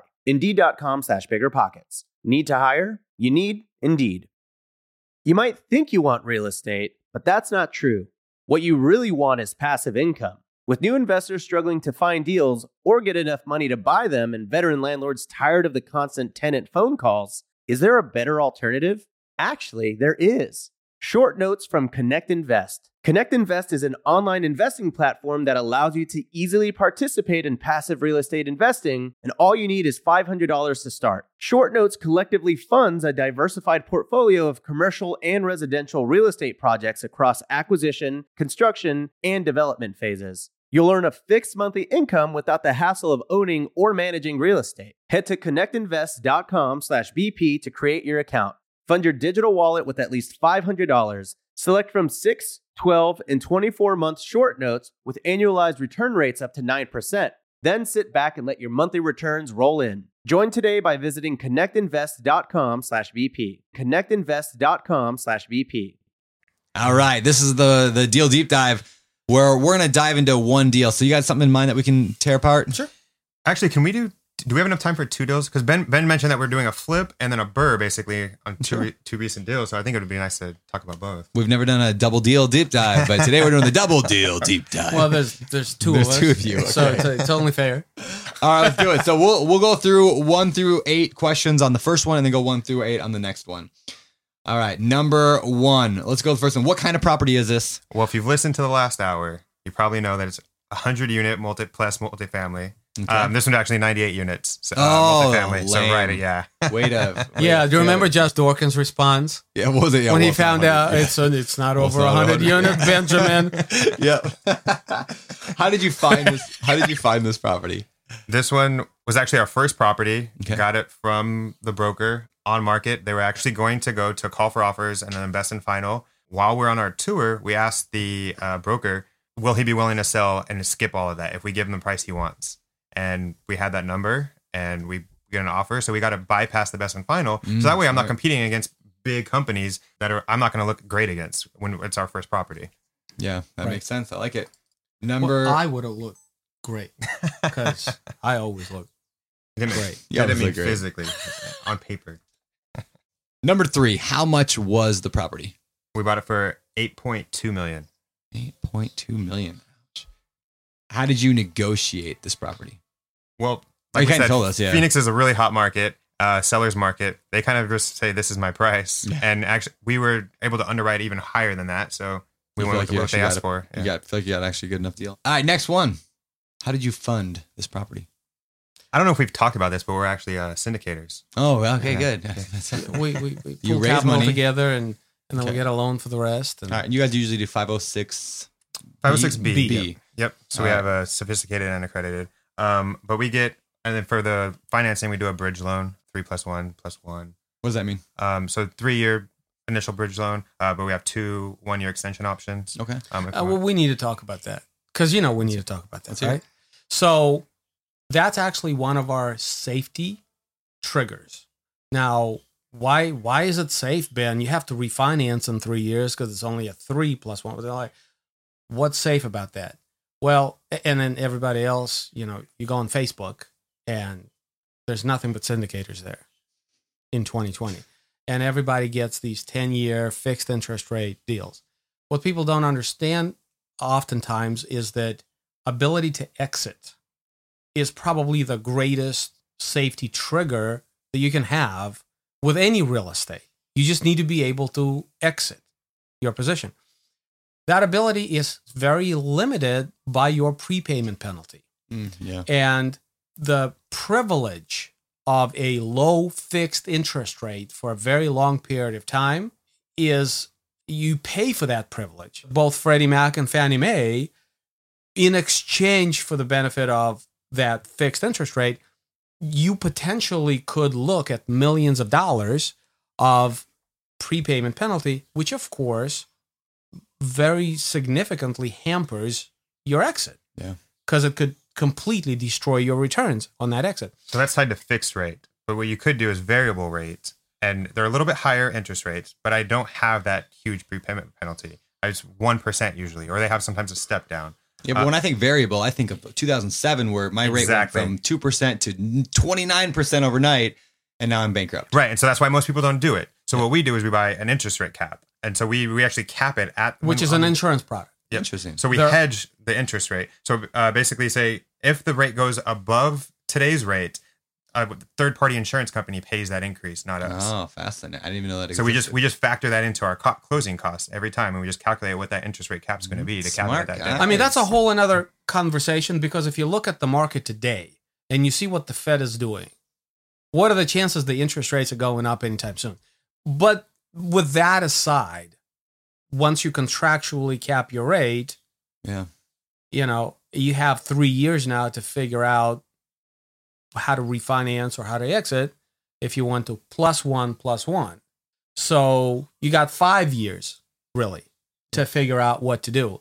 So if the rest of your business plan and your underwriting is intact, then there's a lot more risk with having to pay defeasance than risk of not being able to roll the debt. Defeasance meaning like prepayment. That's It's just one type of prepayment. Yeah. Okay. So I'm curious, just on the last thing on the funding thing. Do you remember how many people like to raise money for that deal? $8 million. You would have 60? I think it was about 60 investors on the first deal. about 60 investors. And how much did you raise then versus how much was the loan? Do you remember? The loan includes 75% of the purchase and 100% of the capex. It was about $7.3 million. Okay. We raised $3.571 million. Okay. I think I'm in that one. Yes, you are. All right. Good. All right. So You're in what- everything. There's like one he's All right. So what did you do? What did you do with it? So like we talked about, we completely renovate it. Okay. We do a lot of common area amenities too. So we add a fitness center, we redo the clubhouse, the office. So actually we just finished all of that. We're about halfway done with the unit renovations, and we're actually pretty going to sell for almost our full exit price. Only halfway renovated. So actually on the market right now, we don't have a sales price, probably going to go between 13 and 14 million. Wow. So That's great. So that'll be a nice flip. It's about 30% IRR where we underwrote 14 and 15%. Yeah, that's crazy. Congratulations, guys. That's very cool. All right. So, sounds to me like you'll be making some money. sounds like I might be making some money. What lessons did you learn from this deal? We've gotten even more conservative with our underwriting. We've got more liquidity, and we've discounted our cash flows even more That's cool. with every deal we did. Very cool. And on the syndication, it was a 70-30. Is that how that syndications work usually? Yes. Yep. Ours the This 8% one, pref, 70-30 split. Yeah. Very cool.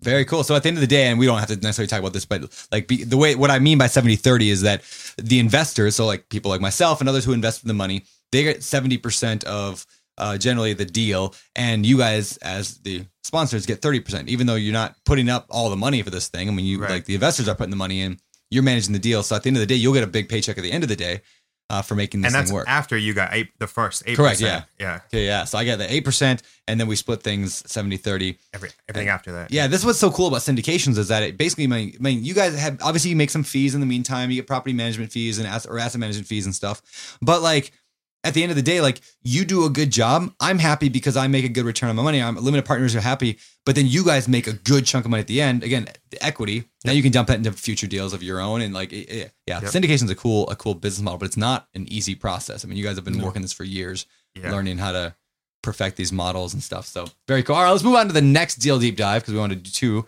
What was another property? What was this one? So this one was just a few months later, 117 units. Okay. Different part of town, still in Phoenix. All right. How'd you find it? So this one was actually completely off market. We submitted an offer. We had our broker help us look for properties. Someone he had a relationship with submitted an offer, and they countered, but it was still well below what we had. And I think we paid. Well, I guess we can talk about price, but it was like 91 a door or something, which is really awesome. 93. Yeah, that was the next question, Dennis. How much was it? It's 10.8 million, 10.75 million. Okay. And any negotiation tactics in there? Anything you learned from? We submitted a really lowball offer, and they came up a little bit, but not too much, but it was well underneath what we underwritten we could pay for the property. That's cool. But this was a very big seller. This was an institutional seller. So I don't want to hear comments about, hey, you found mom and pop and you took advantage of them and lot. These guys have been around for years. They're huge, like really, really one of the biggest owners in Phoenix, which is a 5 million population place. It's not really a small place. Yeah. To say that you're one of the biggest owners there is something. Yeah. So this was very legit, arm's length transaction, but they had a circumstance which had nothing to do with performance of this property. They just had a reason to get out, and they had a reason to do it quickly and quietly. And we just happened to come along, and we were a known commodity somewhat by then, and so they did it. And I'm convinced, so they had billions in assets, or they have billions in assets, and I'm convinced that they didn't realize what was happening around this property. A lot of new construction and development going around this property, where a few months after we closed, so we bought it low 90s a door. A few months after we closed, stuff's in like high 130s per door. Wow. And very similar properties. So I just think that they had bought in the bottom of the market. They had such appreciation. It didn't make sense to keep tabs on it. They weren't really raising rents too much. They just didn't know what they had. Well, they didn't need to. Yeah. That was a different cycle, different business plan. But this property, because of where it is, it's like, 2 months after we bought, there were things selling for 135. A month and a half ago, something sold for almost 200,000 a door. Wow. So that's what makes this a burr, because all in, renovation, escrows, deposits, CapEx, everything, were into this 115 a door.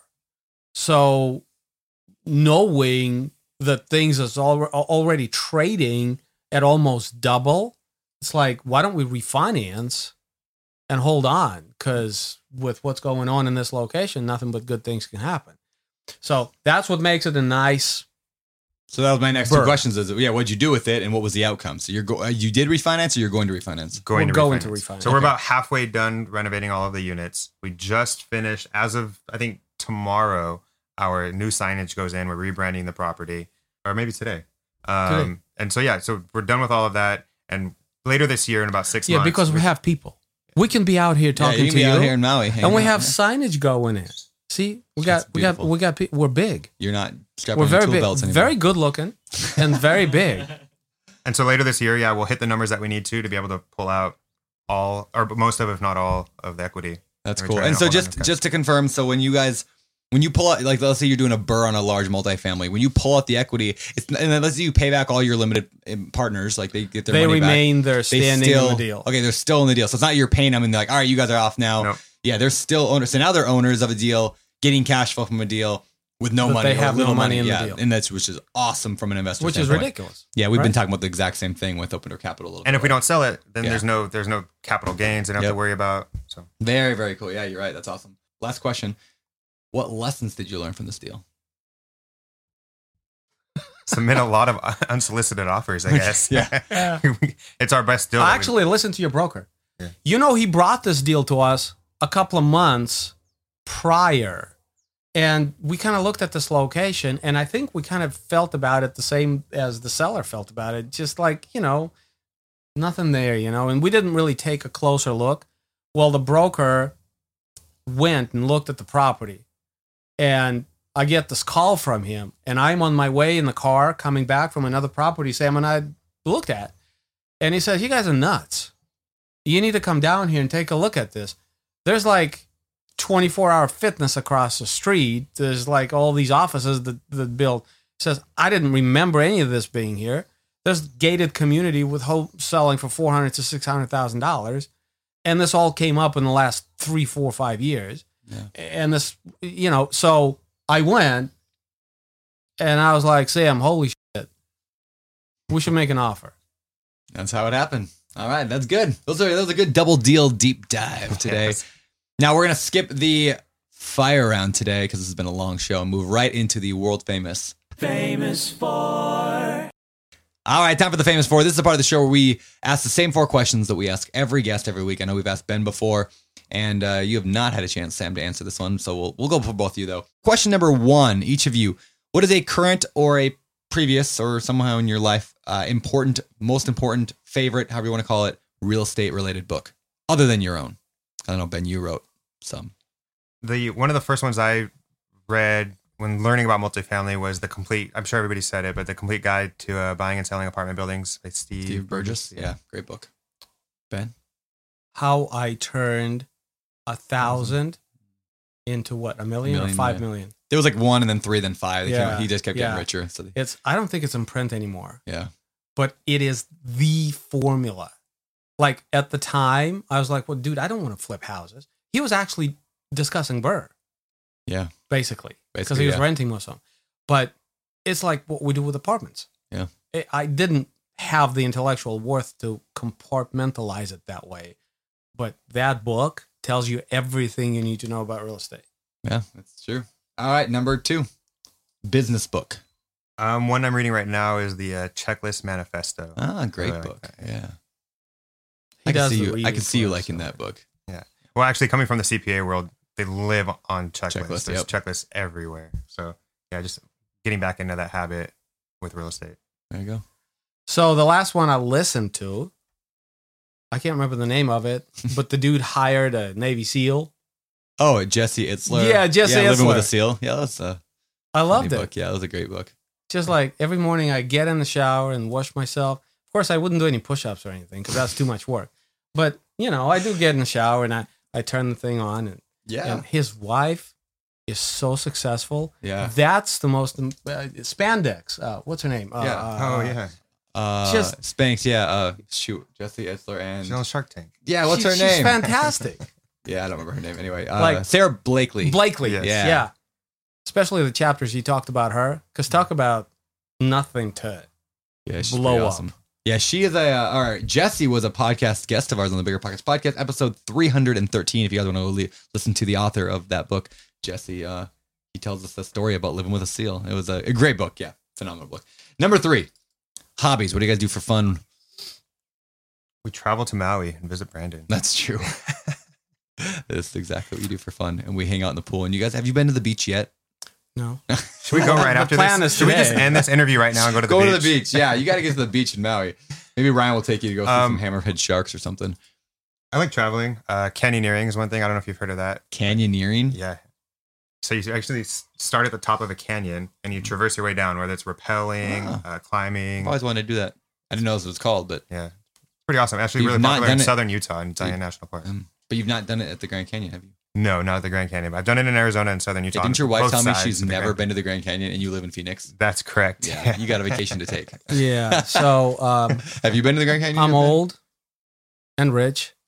So I pay people to do canyoneering for me and to play with shark. I pay them for that. Yeah, so you don't and have to tell do me it. all about it. Yeah, there you go. Maybe Live make some vicariously. movies, Yep. take some pictures. There you go. You know, I'm spending a fortune on my children, Yeah, and they're talented kids. my girl is always gone doing auditions and this and that with her mom. So I'm home with my son. That was them calling and saying, honey, you've been gone for too long. That's pretty much what that was. What separates successful real estate investors from those who give up, fail, or never get started? Let's start with Ben. First of all, I don't think real estate investing is right for everyone. Okay. Can we just acknowledge that? All right, Sam, what do you think? Because it's not right for everyone. I think in life, you have to have an unfair competitive advantage. Unfair being the key to competitive advantage. And if you don't have an unfair competitive advantage to be in real estate, don't do real estate. Find something that you will have an unfair competitive advantage in and do that. Life is too short to play somebody else's game. You got to play your own game. So what separates, and that's God's honest truth as far as I'm concerned, is that in some way, shape, or form, we have an unfair competitive advantage. Mine was that I had MS. I didn't have any other options. So my advantage was it was either this or fail at life. His is that his relationship with numbers is such that just flat out gives him a unfair competitive advantage. So in my estimation, you have to know yourself, and you have to not try to shove a square peg in a round hole. And if this is the right thing for you to do, you'll know it. You don't need me to tell you. You don't need Brandon to tell you. You'll know it. It has to be the right thing for you to do. Very good. What do you think? Consistency for me.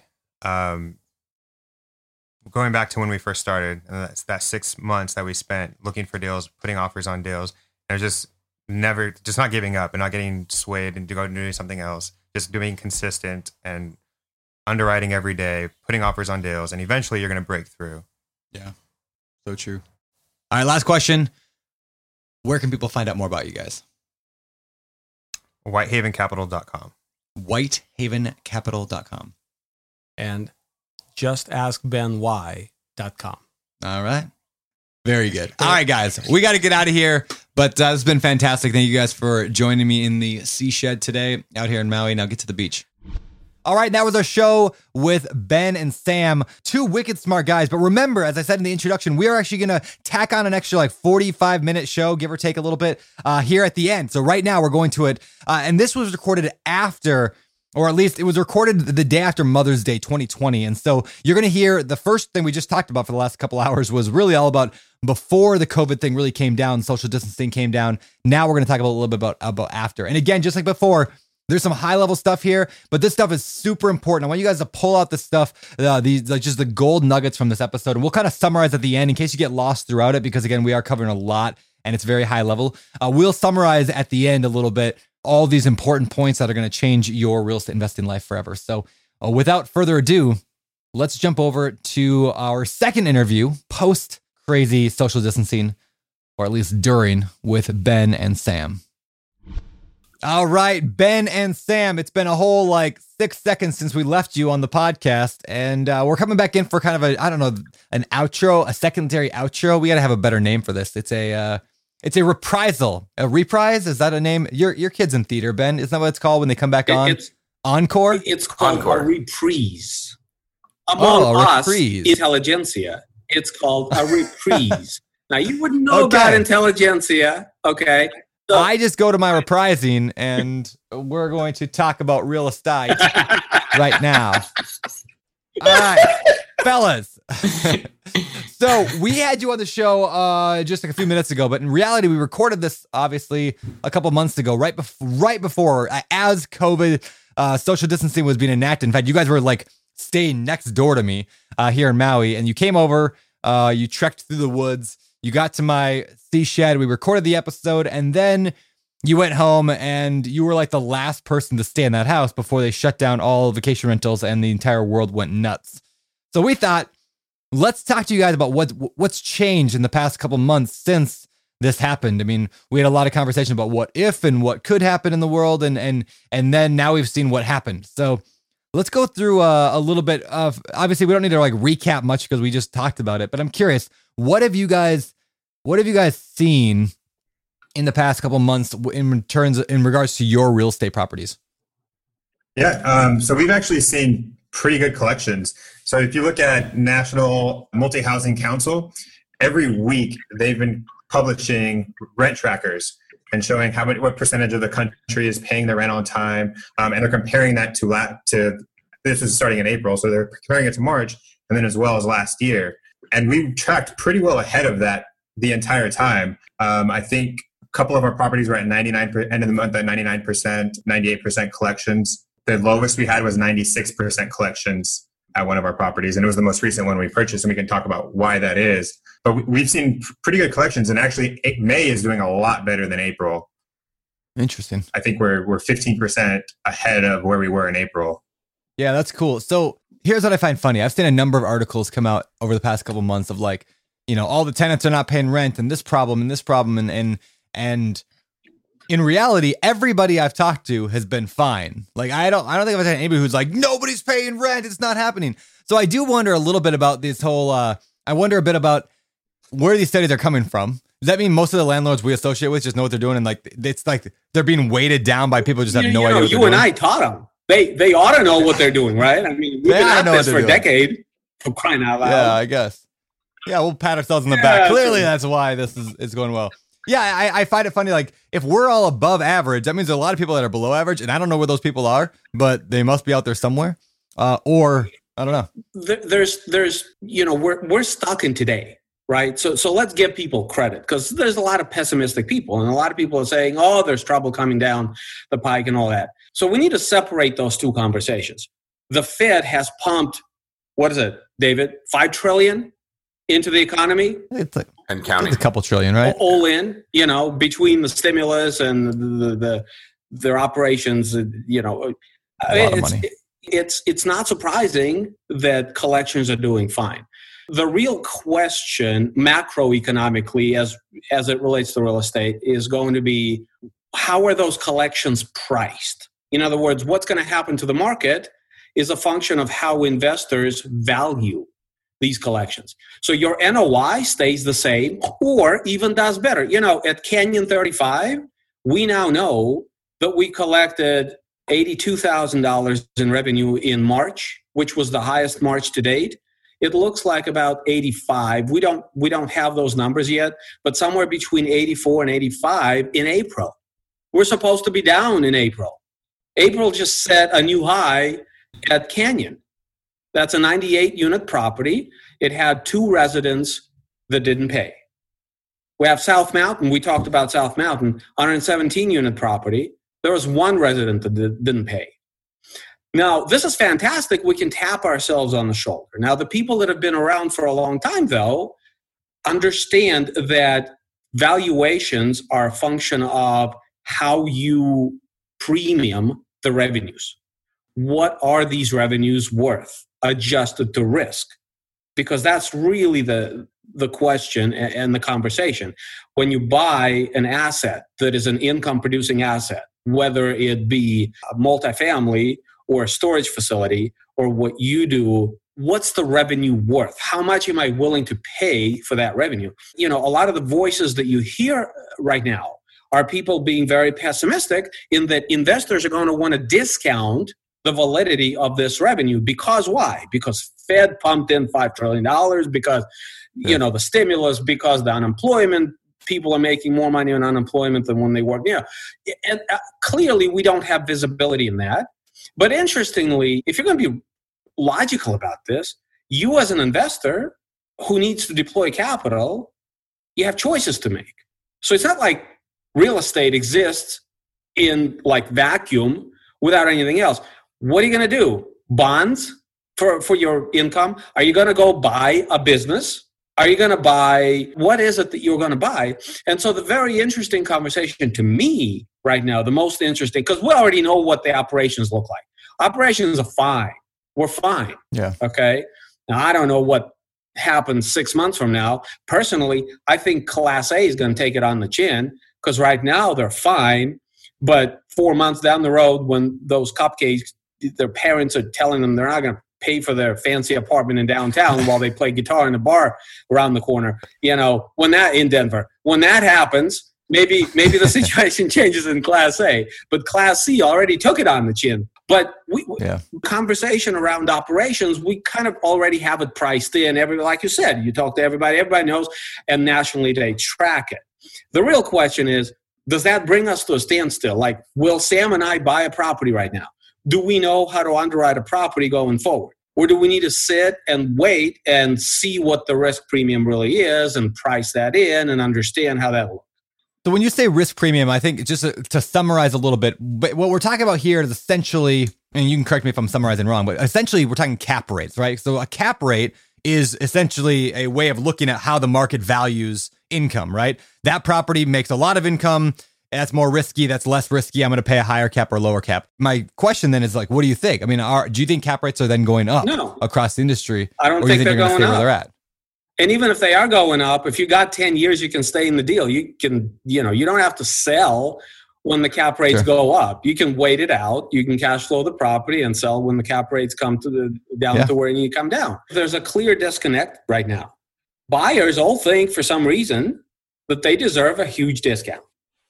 Yep. None of the sellers who are cash flowing just fine, such as us, are even remotely willing to consider that type of a discount. So, Ben, can I jump in? We need to clarify a couple concepts. And when we talk about cap rate, it's basically an evaluation that's the metric that's used to determine how much a property is worth. And for purposes of this conversation, the lower the cap rate, the more a property is worth. So if cap rates are rising, in a sense, that means there is less demand for this product. And so the property itself becomes worth less. And when you're using a metric like that, Ben's argument is it's more or less a kind of a newbie way of looking at what a property is worth, because there's so many more metrics that go into it. But you do need to consider that when you're thinking about selling, because the person who's buying your property might look at that. So cap rate is really, it measures demand. It really isn't a good investment return metric. It's just a demand metric. So generally speaking, people will be willing to deploy capital at higher price points if they feel safer in that marketplace. Maybe there's job growth. Maybe there's population growth. Maybe there's whatever. Maybe there's a supply-demand issue that suggests that long-term, price is going to stay. Whatever the reason is, that's why you have a market over here with a low cap rate, which means people are paying high dollars, and you have a market over there with a very high cap rate, which means people are paying lower amount for the same revenue stream. And what you were saying, part of the point that you're making is that buyers are expecting cap rates to go up, so properties should be worth less and they should get a deal.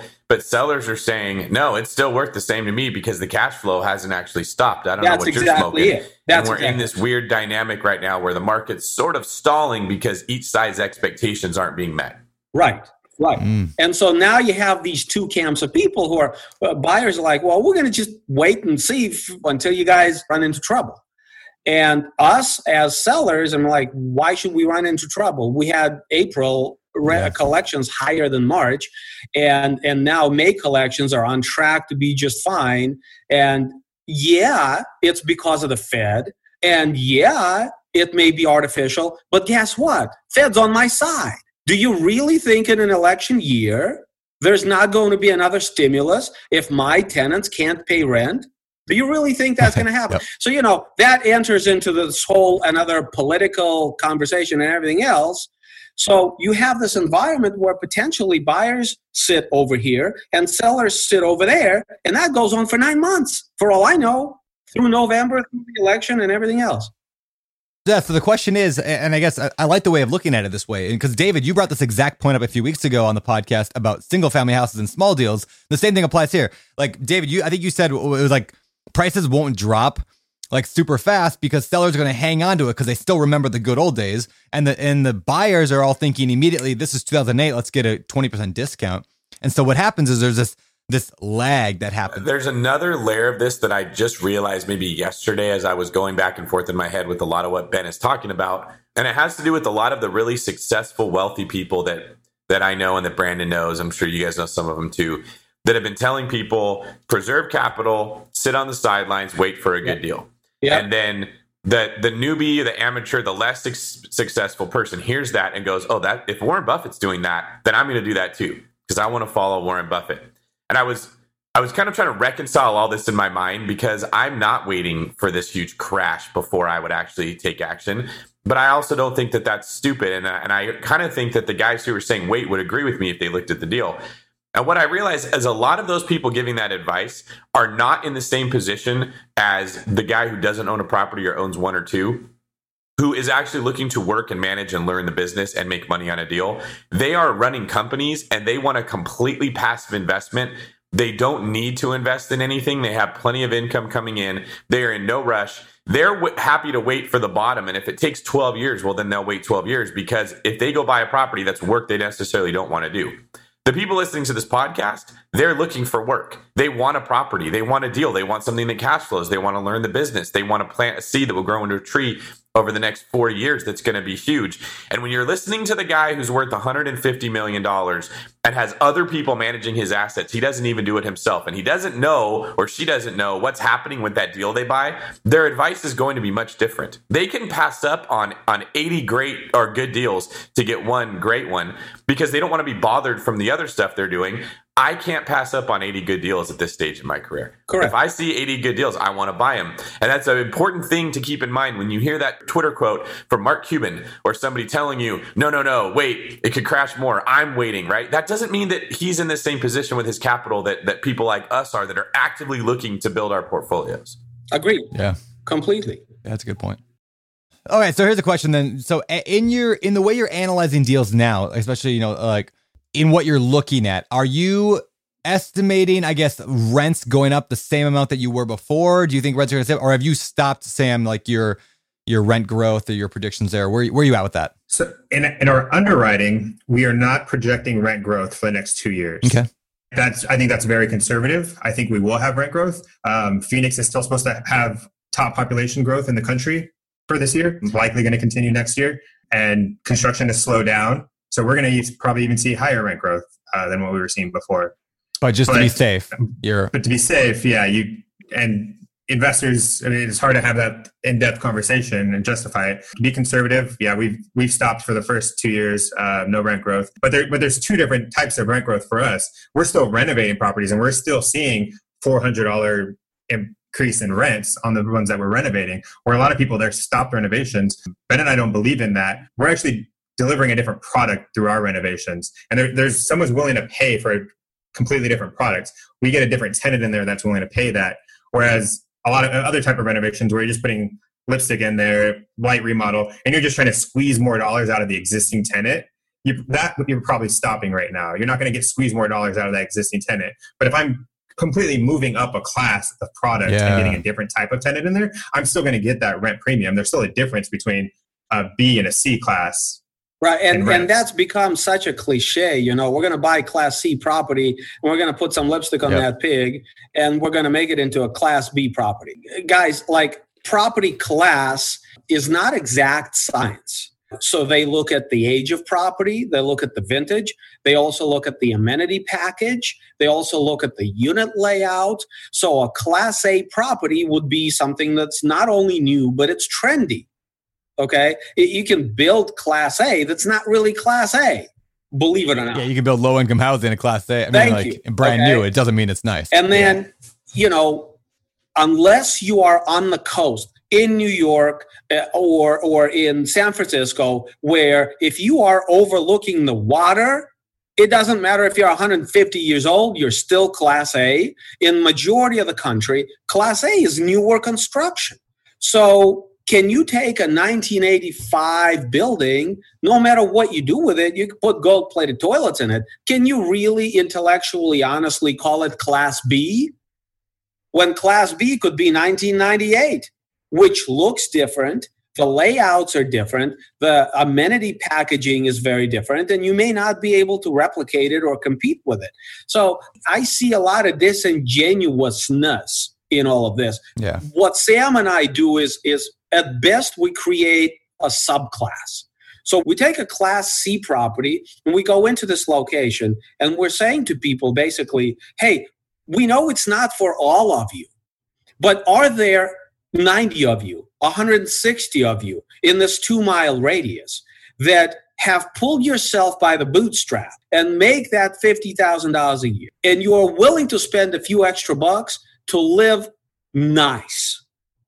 You would have done it already, but nobody came in to give you that product. Well, now we're coming in to give you that product. But that's been our business plan, is because we're from the get-go, we're saying, hey, we're going to spend more than anybody else on improvements. We're going to create a subclass of product that tenants literally don't have any other choice. If they make enough money and they want something a little nicer, we are it. Everybody else is resurfacing the countertops and refacing the drawers. We're putting in brand new stuff with granite and stainless. Nobody else is doing it. We're it. So, just to make a point, this applies, by the way, just for people listening, not just to the big apartment complexes, but I found this in my single families, my duplexes. Like, I like to say that, you guys heard me say it before probably, is C and D class tenants still watch Chip and Joanna Gaines. They still want that beautiful look. Nobody's giving it to them. In a lot of markets, like especially like B minus, C class, even D class, like those tenants can't find that thing. But you go to Starbucks and you pay $5 for a cup of coffee. Why? Because of the experience and because of the ambiance and because the coffee is maybe good and it feels good in your hand. People are willing to pay a premium, even people who don't have a lot of money, for a premium. They're willing to pay a premium for a premium product. It's the so class you guys are providing A premium within that ecosystem, right? So it's not real class A, but it's class A of that kind of that location. Yeah, I have this fourplex, this Rose's fourplex. We got this thing. It had, the average rents were like $425, $450, and up. I mean, they were all vacant except for one garbage hoarder, but like that's what they were getting. Their worth around $450, $500, maybe.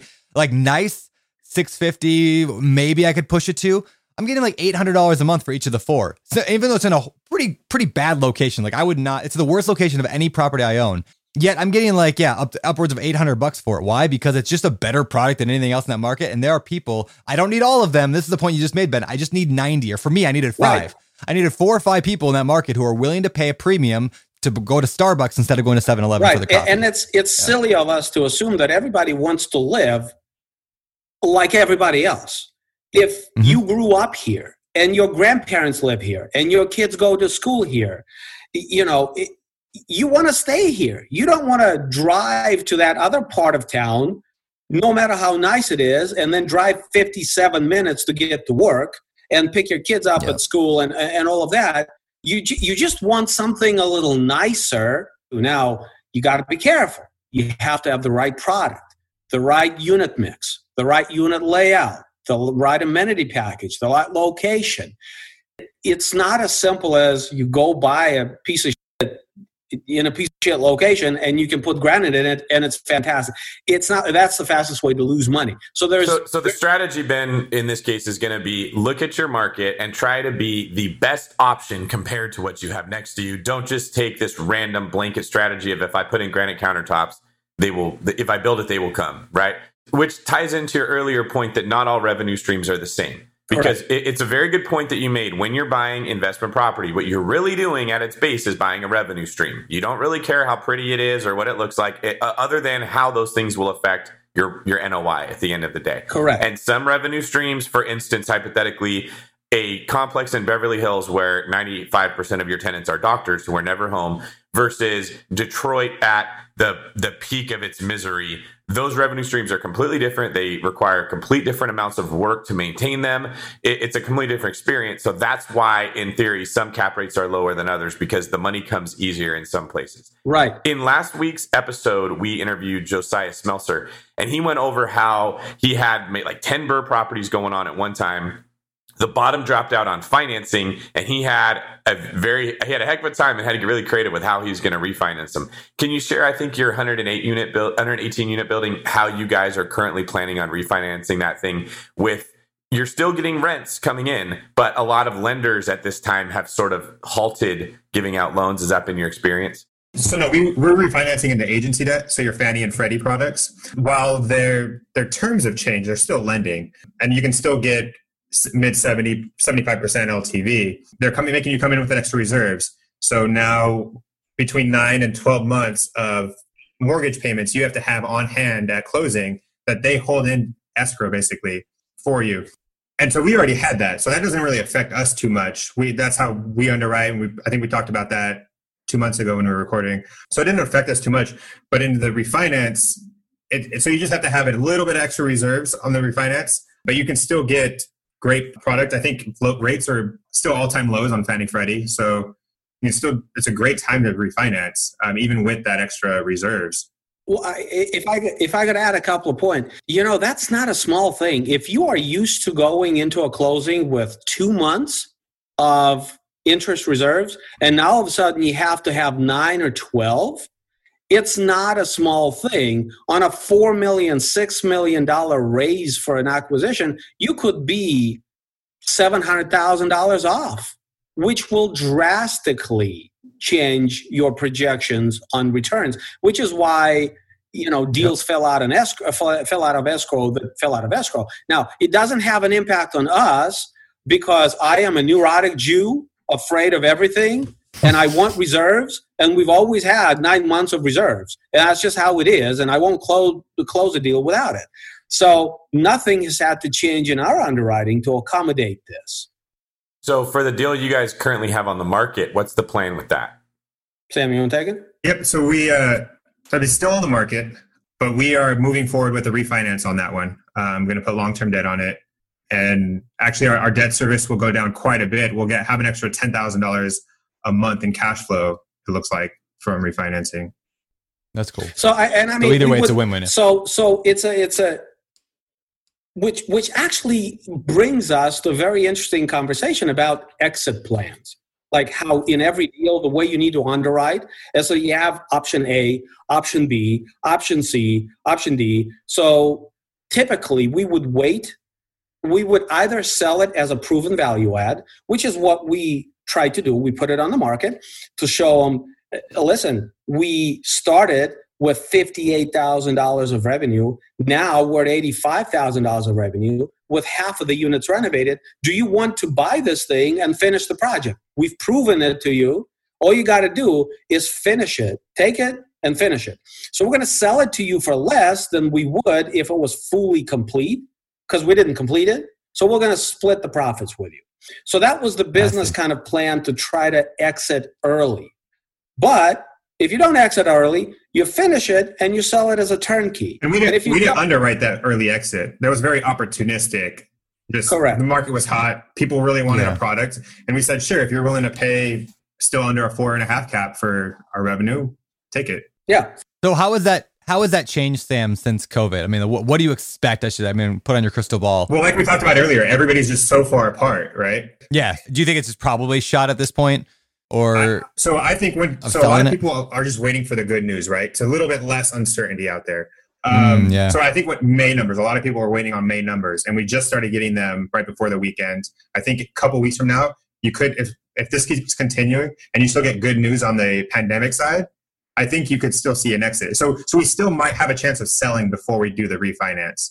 But once we have April numbers here in about a week, we're going to move forward with the refinance. If we sell it before then, that's fine. But the kind of debt we're putting onto it, there's no big, large prepayment penalty. So I can still sell it a year from now and get the exit. It's not like I need to hold on to it for a long time now, even though we're refinancing it. So literally, it's just option A, option B, option C. Right now, this money might as well be free. I mean, it's 3.2%. Last quote I saw was 3.2% from Freddie Mac. I mean, it might as well be zero. Yeah. All right. I want to summarize everything we just talked about in the last 45 minutes in a couple quick points, and then I'm going to ask you guys your final advice for people right now that are listening. But first thing, number one, rents seem to be fine. That's good. I mean, I'm seeing the same thing. David's seeing the same thing. Rents seem to be fine. Second point is when you have, and this is kind of like summarize everything else we said, when you buy a good deal and when you have adequate reserves, you can do what you guys are doing, which is weather storms. Because you have the reserves, you had a good deal going into it, you had a plan, and you're still working the plan. And so like this applies to anybody, whether you're buying a first house, a 100 unit, or anything in between, is underwrite deals well, be conservative, and have reserves. and you're going to be fine. A good summary of that, of why you guys are doing okay through all this? Exactly. That's exactly it. We can throw in cap rates can be misleading. They're a metric there that we you go. Yep. can't necessarily lean on. I like to look at them like a 40-yard dash time of a player that you're looking to bring into the NFL. It's a good starting point. Oh, that person's fast. Let's look at this one. Yeah. But you would never draft a player just because they have the best 40-yard dash time. It's a good analogy. Right? Thank you for that. That's good. And there's a hack that can be found if you use Class A principles in Class C and B properties. That might be a good way to sum it up. It doesn't have to be Class A money that you're throwing at it, but if you can make your property the Class A of its area, you may attract the cream of the crop people, give yourself an easier revenue stream to manufacture as well as a higher revenue stream when everybody else is kind of marching to the same drum. That's another thing that we talked about. And the whole, well, what if this happens? What if there's a black swan event? I don't want to own real estate. Like you mentioned, Brandon, then you just keep collecting rent and you refinance and you make money that way, or you run your property better. And at a certain point, you can get out of it. And so there's a lot of similarities between this story and Josiah's that we did last week, where the worst case scenario in some cases happened, or at least we were prepared for it. And it wasn't that bad. Rents actually didn't stop coming in. Now, if we had a shelter in place for another 7 months in a row, I'm sure this would be a different story. But as Ben pointed out, the government, while they cut us open and we started to bleed, they then came in and gave us a blood transfusion more or less at the same time. So people were getting money. There's a stimulus package that was prevented. It's not as good as if we kept working, but it's certainly a lot better than we bled out in 3 months and the entire economy went into a depression because of it.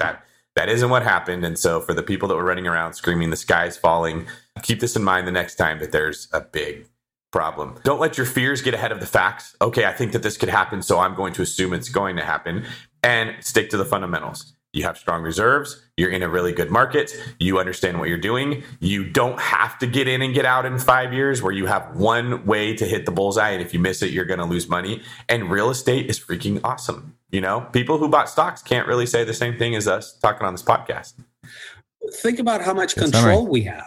I mean, we've been talking about doing X, Y, and Z and being proactive, and that gives us control, so much control to respond to even a black swan event such as this. So Sam, final point from you then. What would you leave people with? I had 2 points. So reserves and cash flow, they allow you to exit when you want to exit, not when the market tells you how to exit. I'd always go in with a lot of extra reserves, especially if you're low on cash flow at the beginning. And then the second point, and it basically approves what you just said, the properties that we've had most renovations completed, so we're over 50% of the property renovated, had the highest collections the last 2 months. And even if they were in a worse location, and we're not surprised by that at all. That was our assumption going in, and it just was validated over the last 2 months. All right. Good deal, guys. Well, we don't need to do the famous 4 or 5 round or any of that because we already did it. People can listen back if for some reason they skipped that part. But with that, we'll just get out of here. David Green, you want to close up shop? Yeah, thank you guys very much for coming on. Sam, I feel like you probably could have made your points a lot quicker and you just droned on and on and on the entire episode. Hopefully we can edit you down a little bit because you're, the ball hog of this podcast for sure.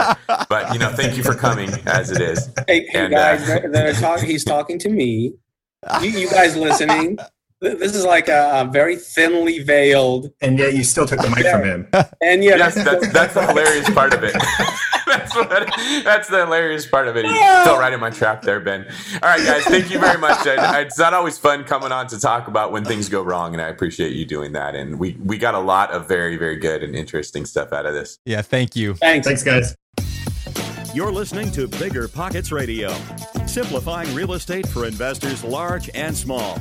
If you're here looking to learn about real estate investing without all the hype, you're in the right place. Be sure to join the millions of others who have benefited from BiggerPockets.com, your home for real estate investing online. The market is changing, and finding your way can be tricky. Rates shift, headlines whirl, but your goal hasn't changed. You want financial freedom, and the best investors know it's not about timing the market, it's about time in the market. If you're ready to get into the real estate investing game or take your game to the next level, finding an investor-friendly agent is your next step. With BiggerPockets Agent Finder, you can find the right agent in minutes. Just head to biggerpockets.com/deals and enter a few details about what and where you want to buy, and bam! Instantly match with an investor-friendly agent who fits the bill. These local market experts can help you navigate the neighborhoods, analyze the numbers, and take action with confidence once and for all. This free resource is only available at biggerpockets.com/deals. Get an agent, get the deal, and get closer to financial freedom at biggerpockets.com/deals. That's biggerpockets.com/deals to find your investor-friendly agent today.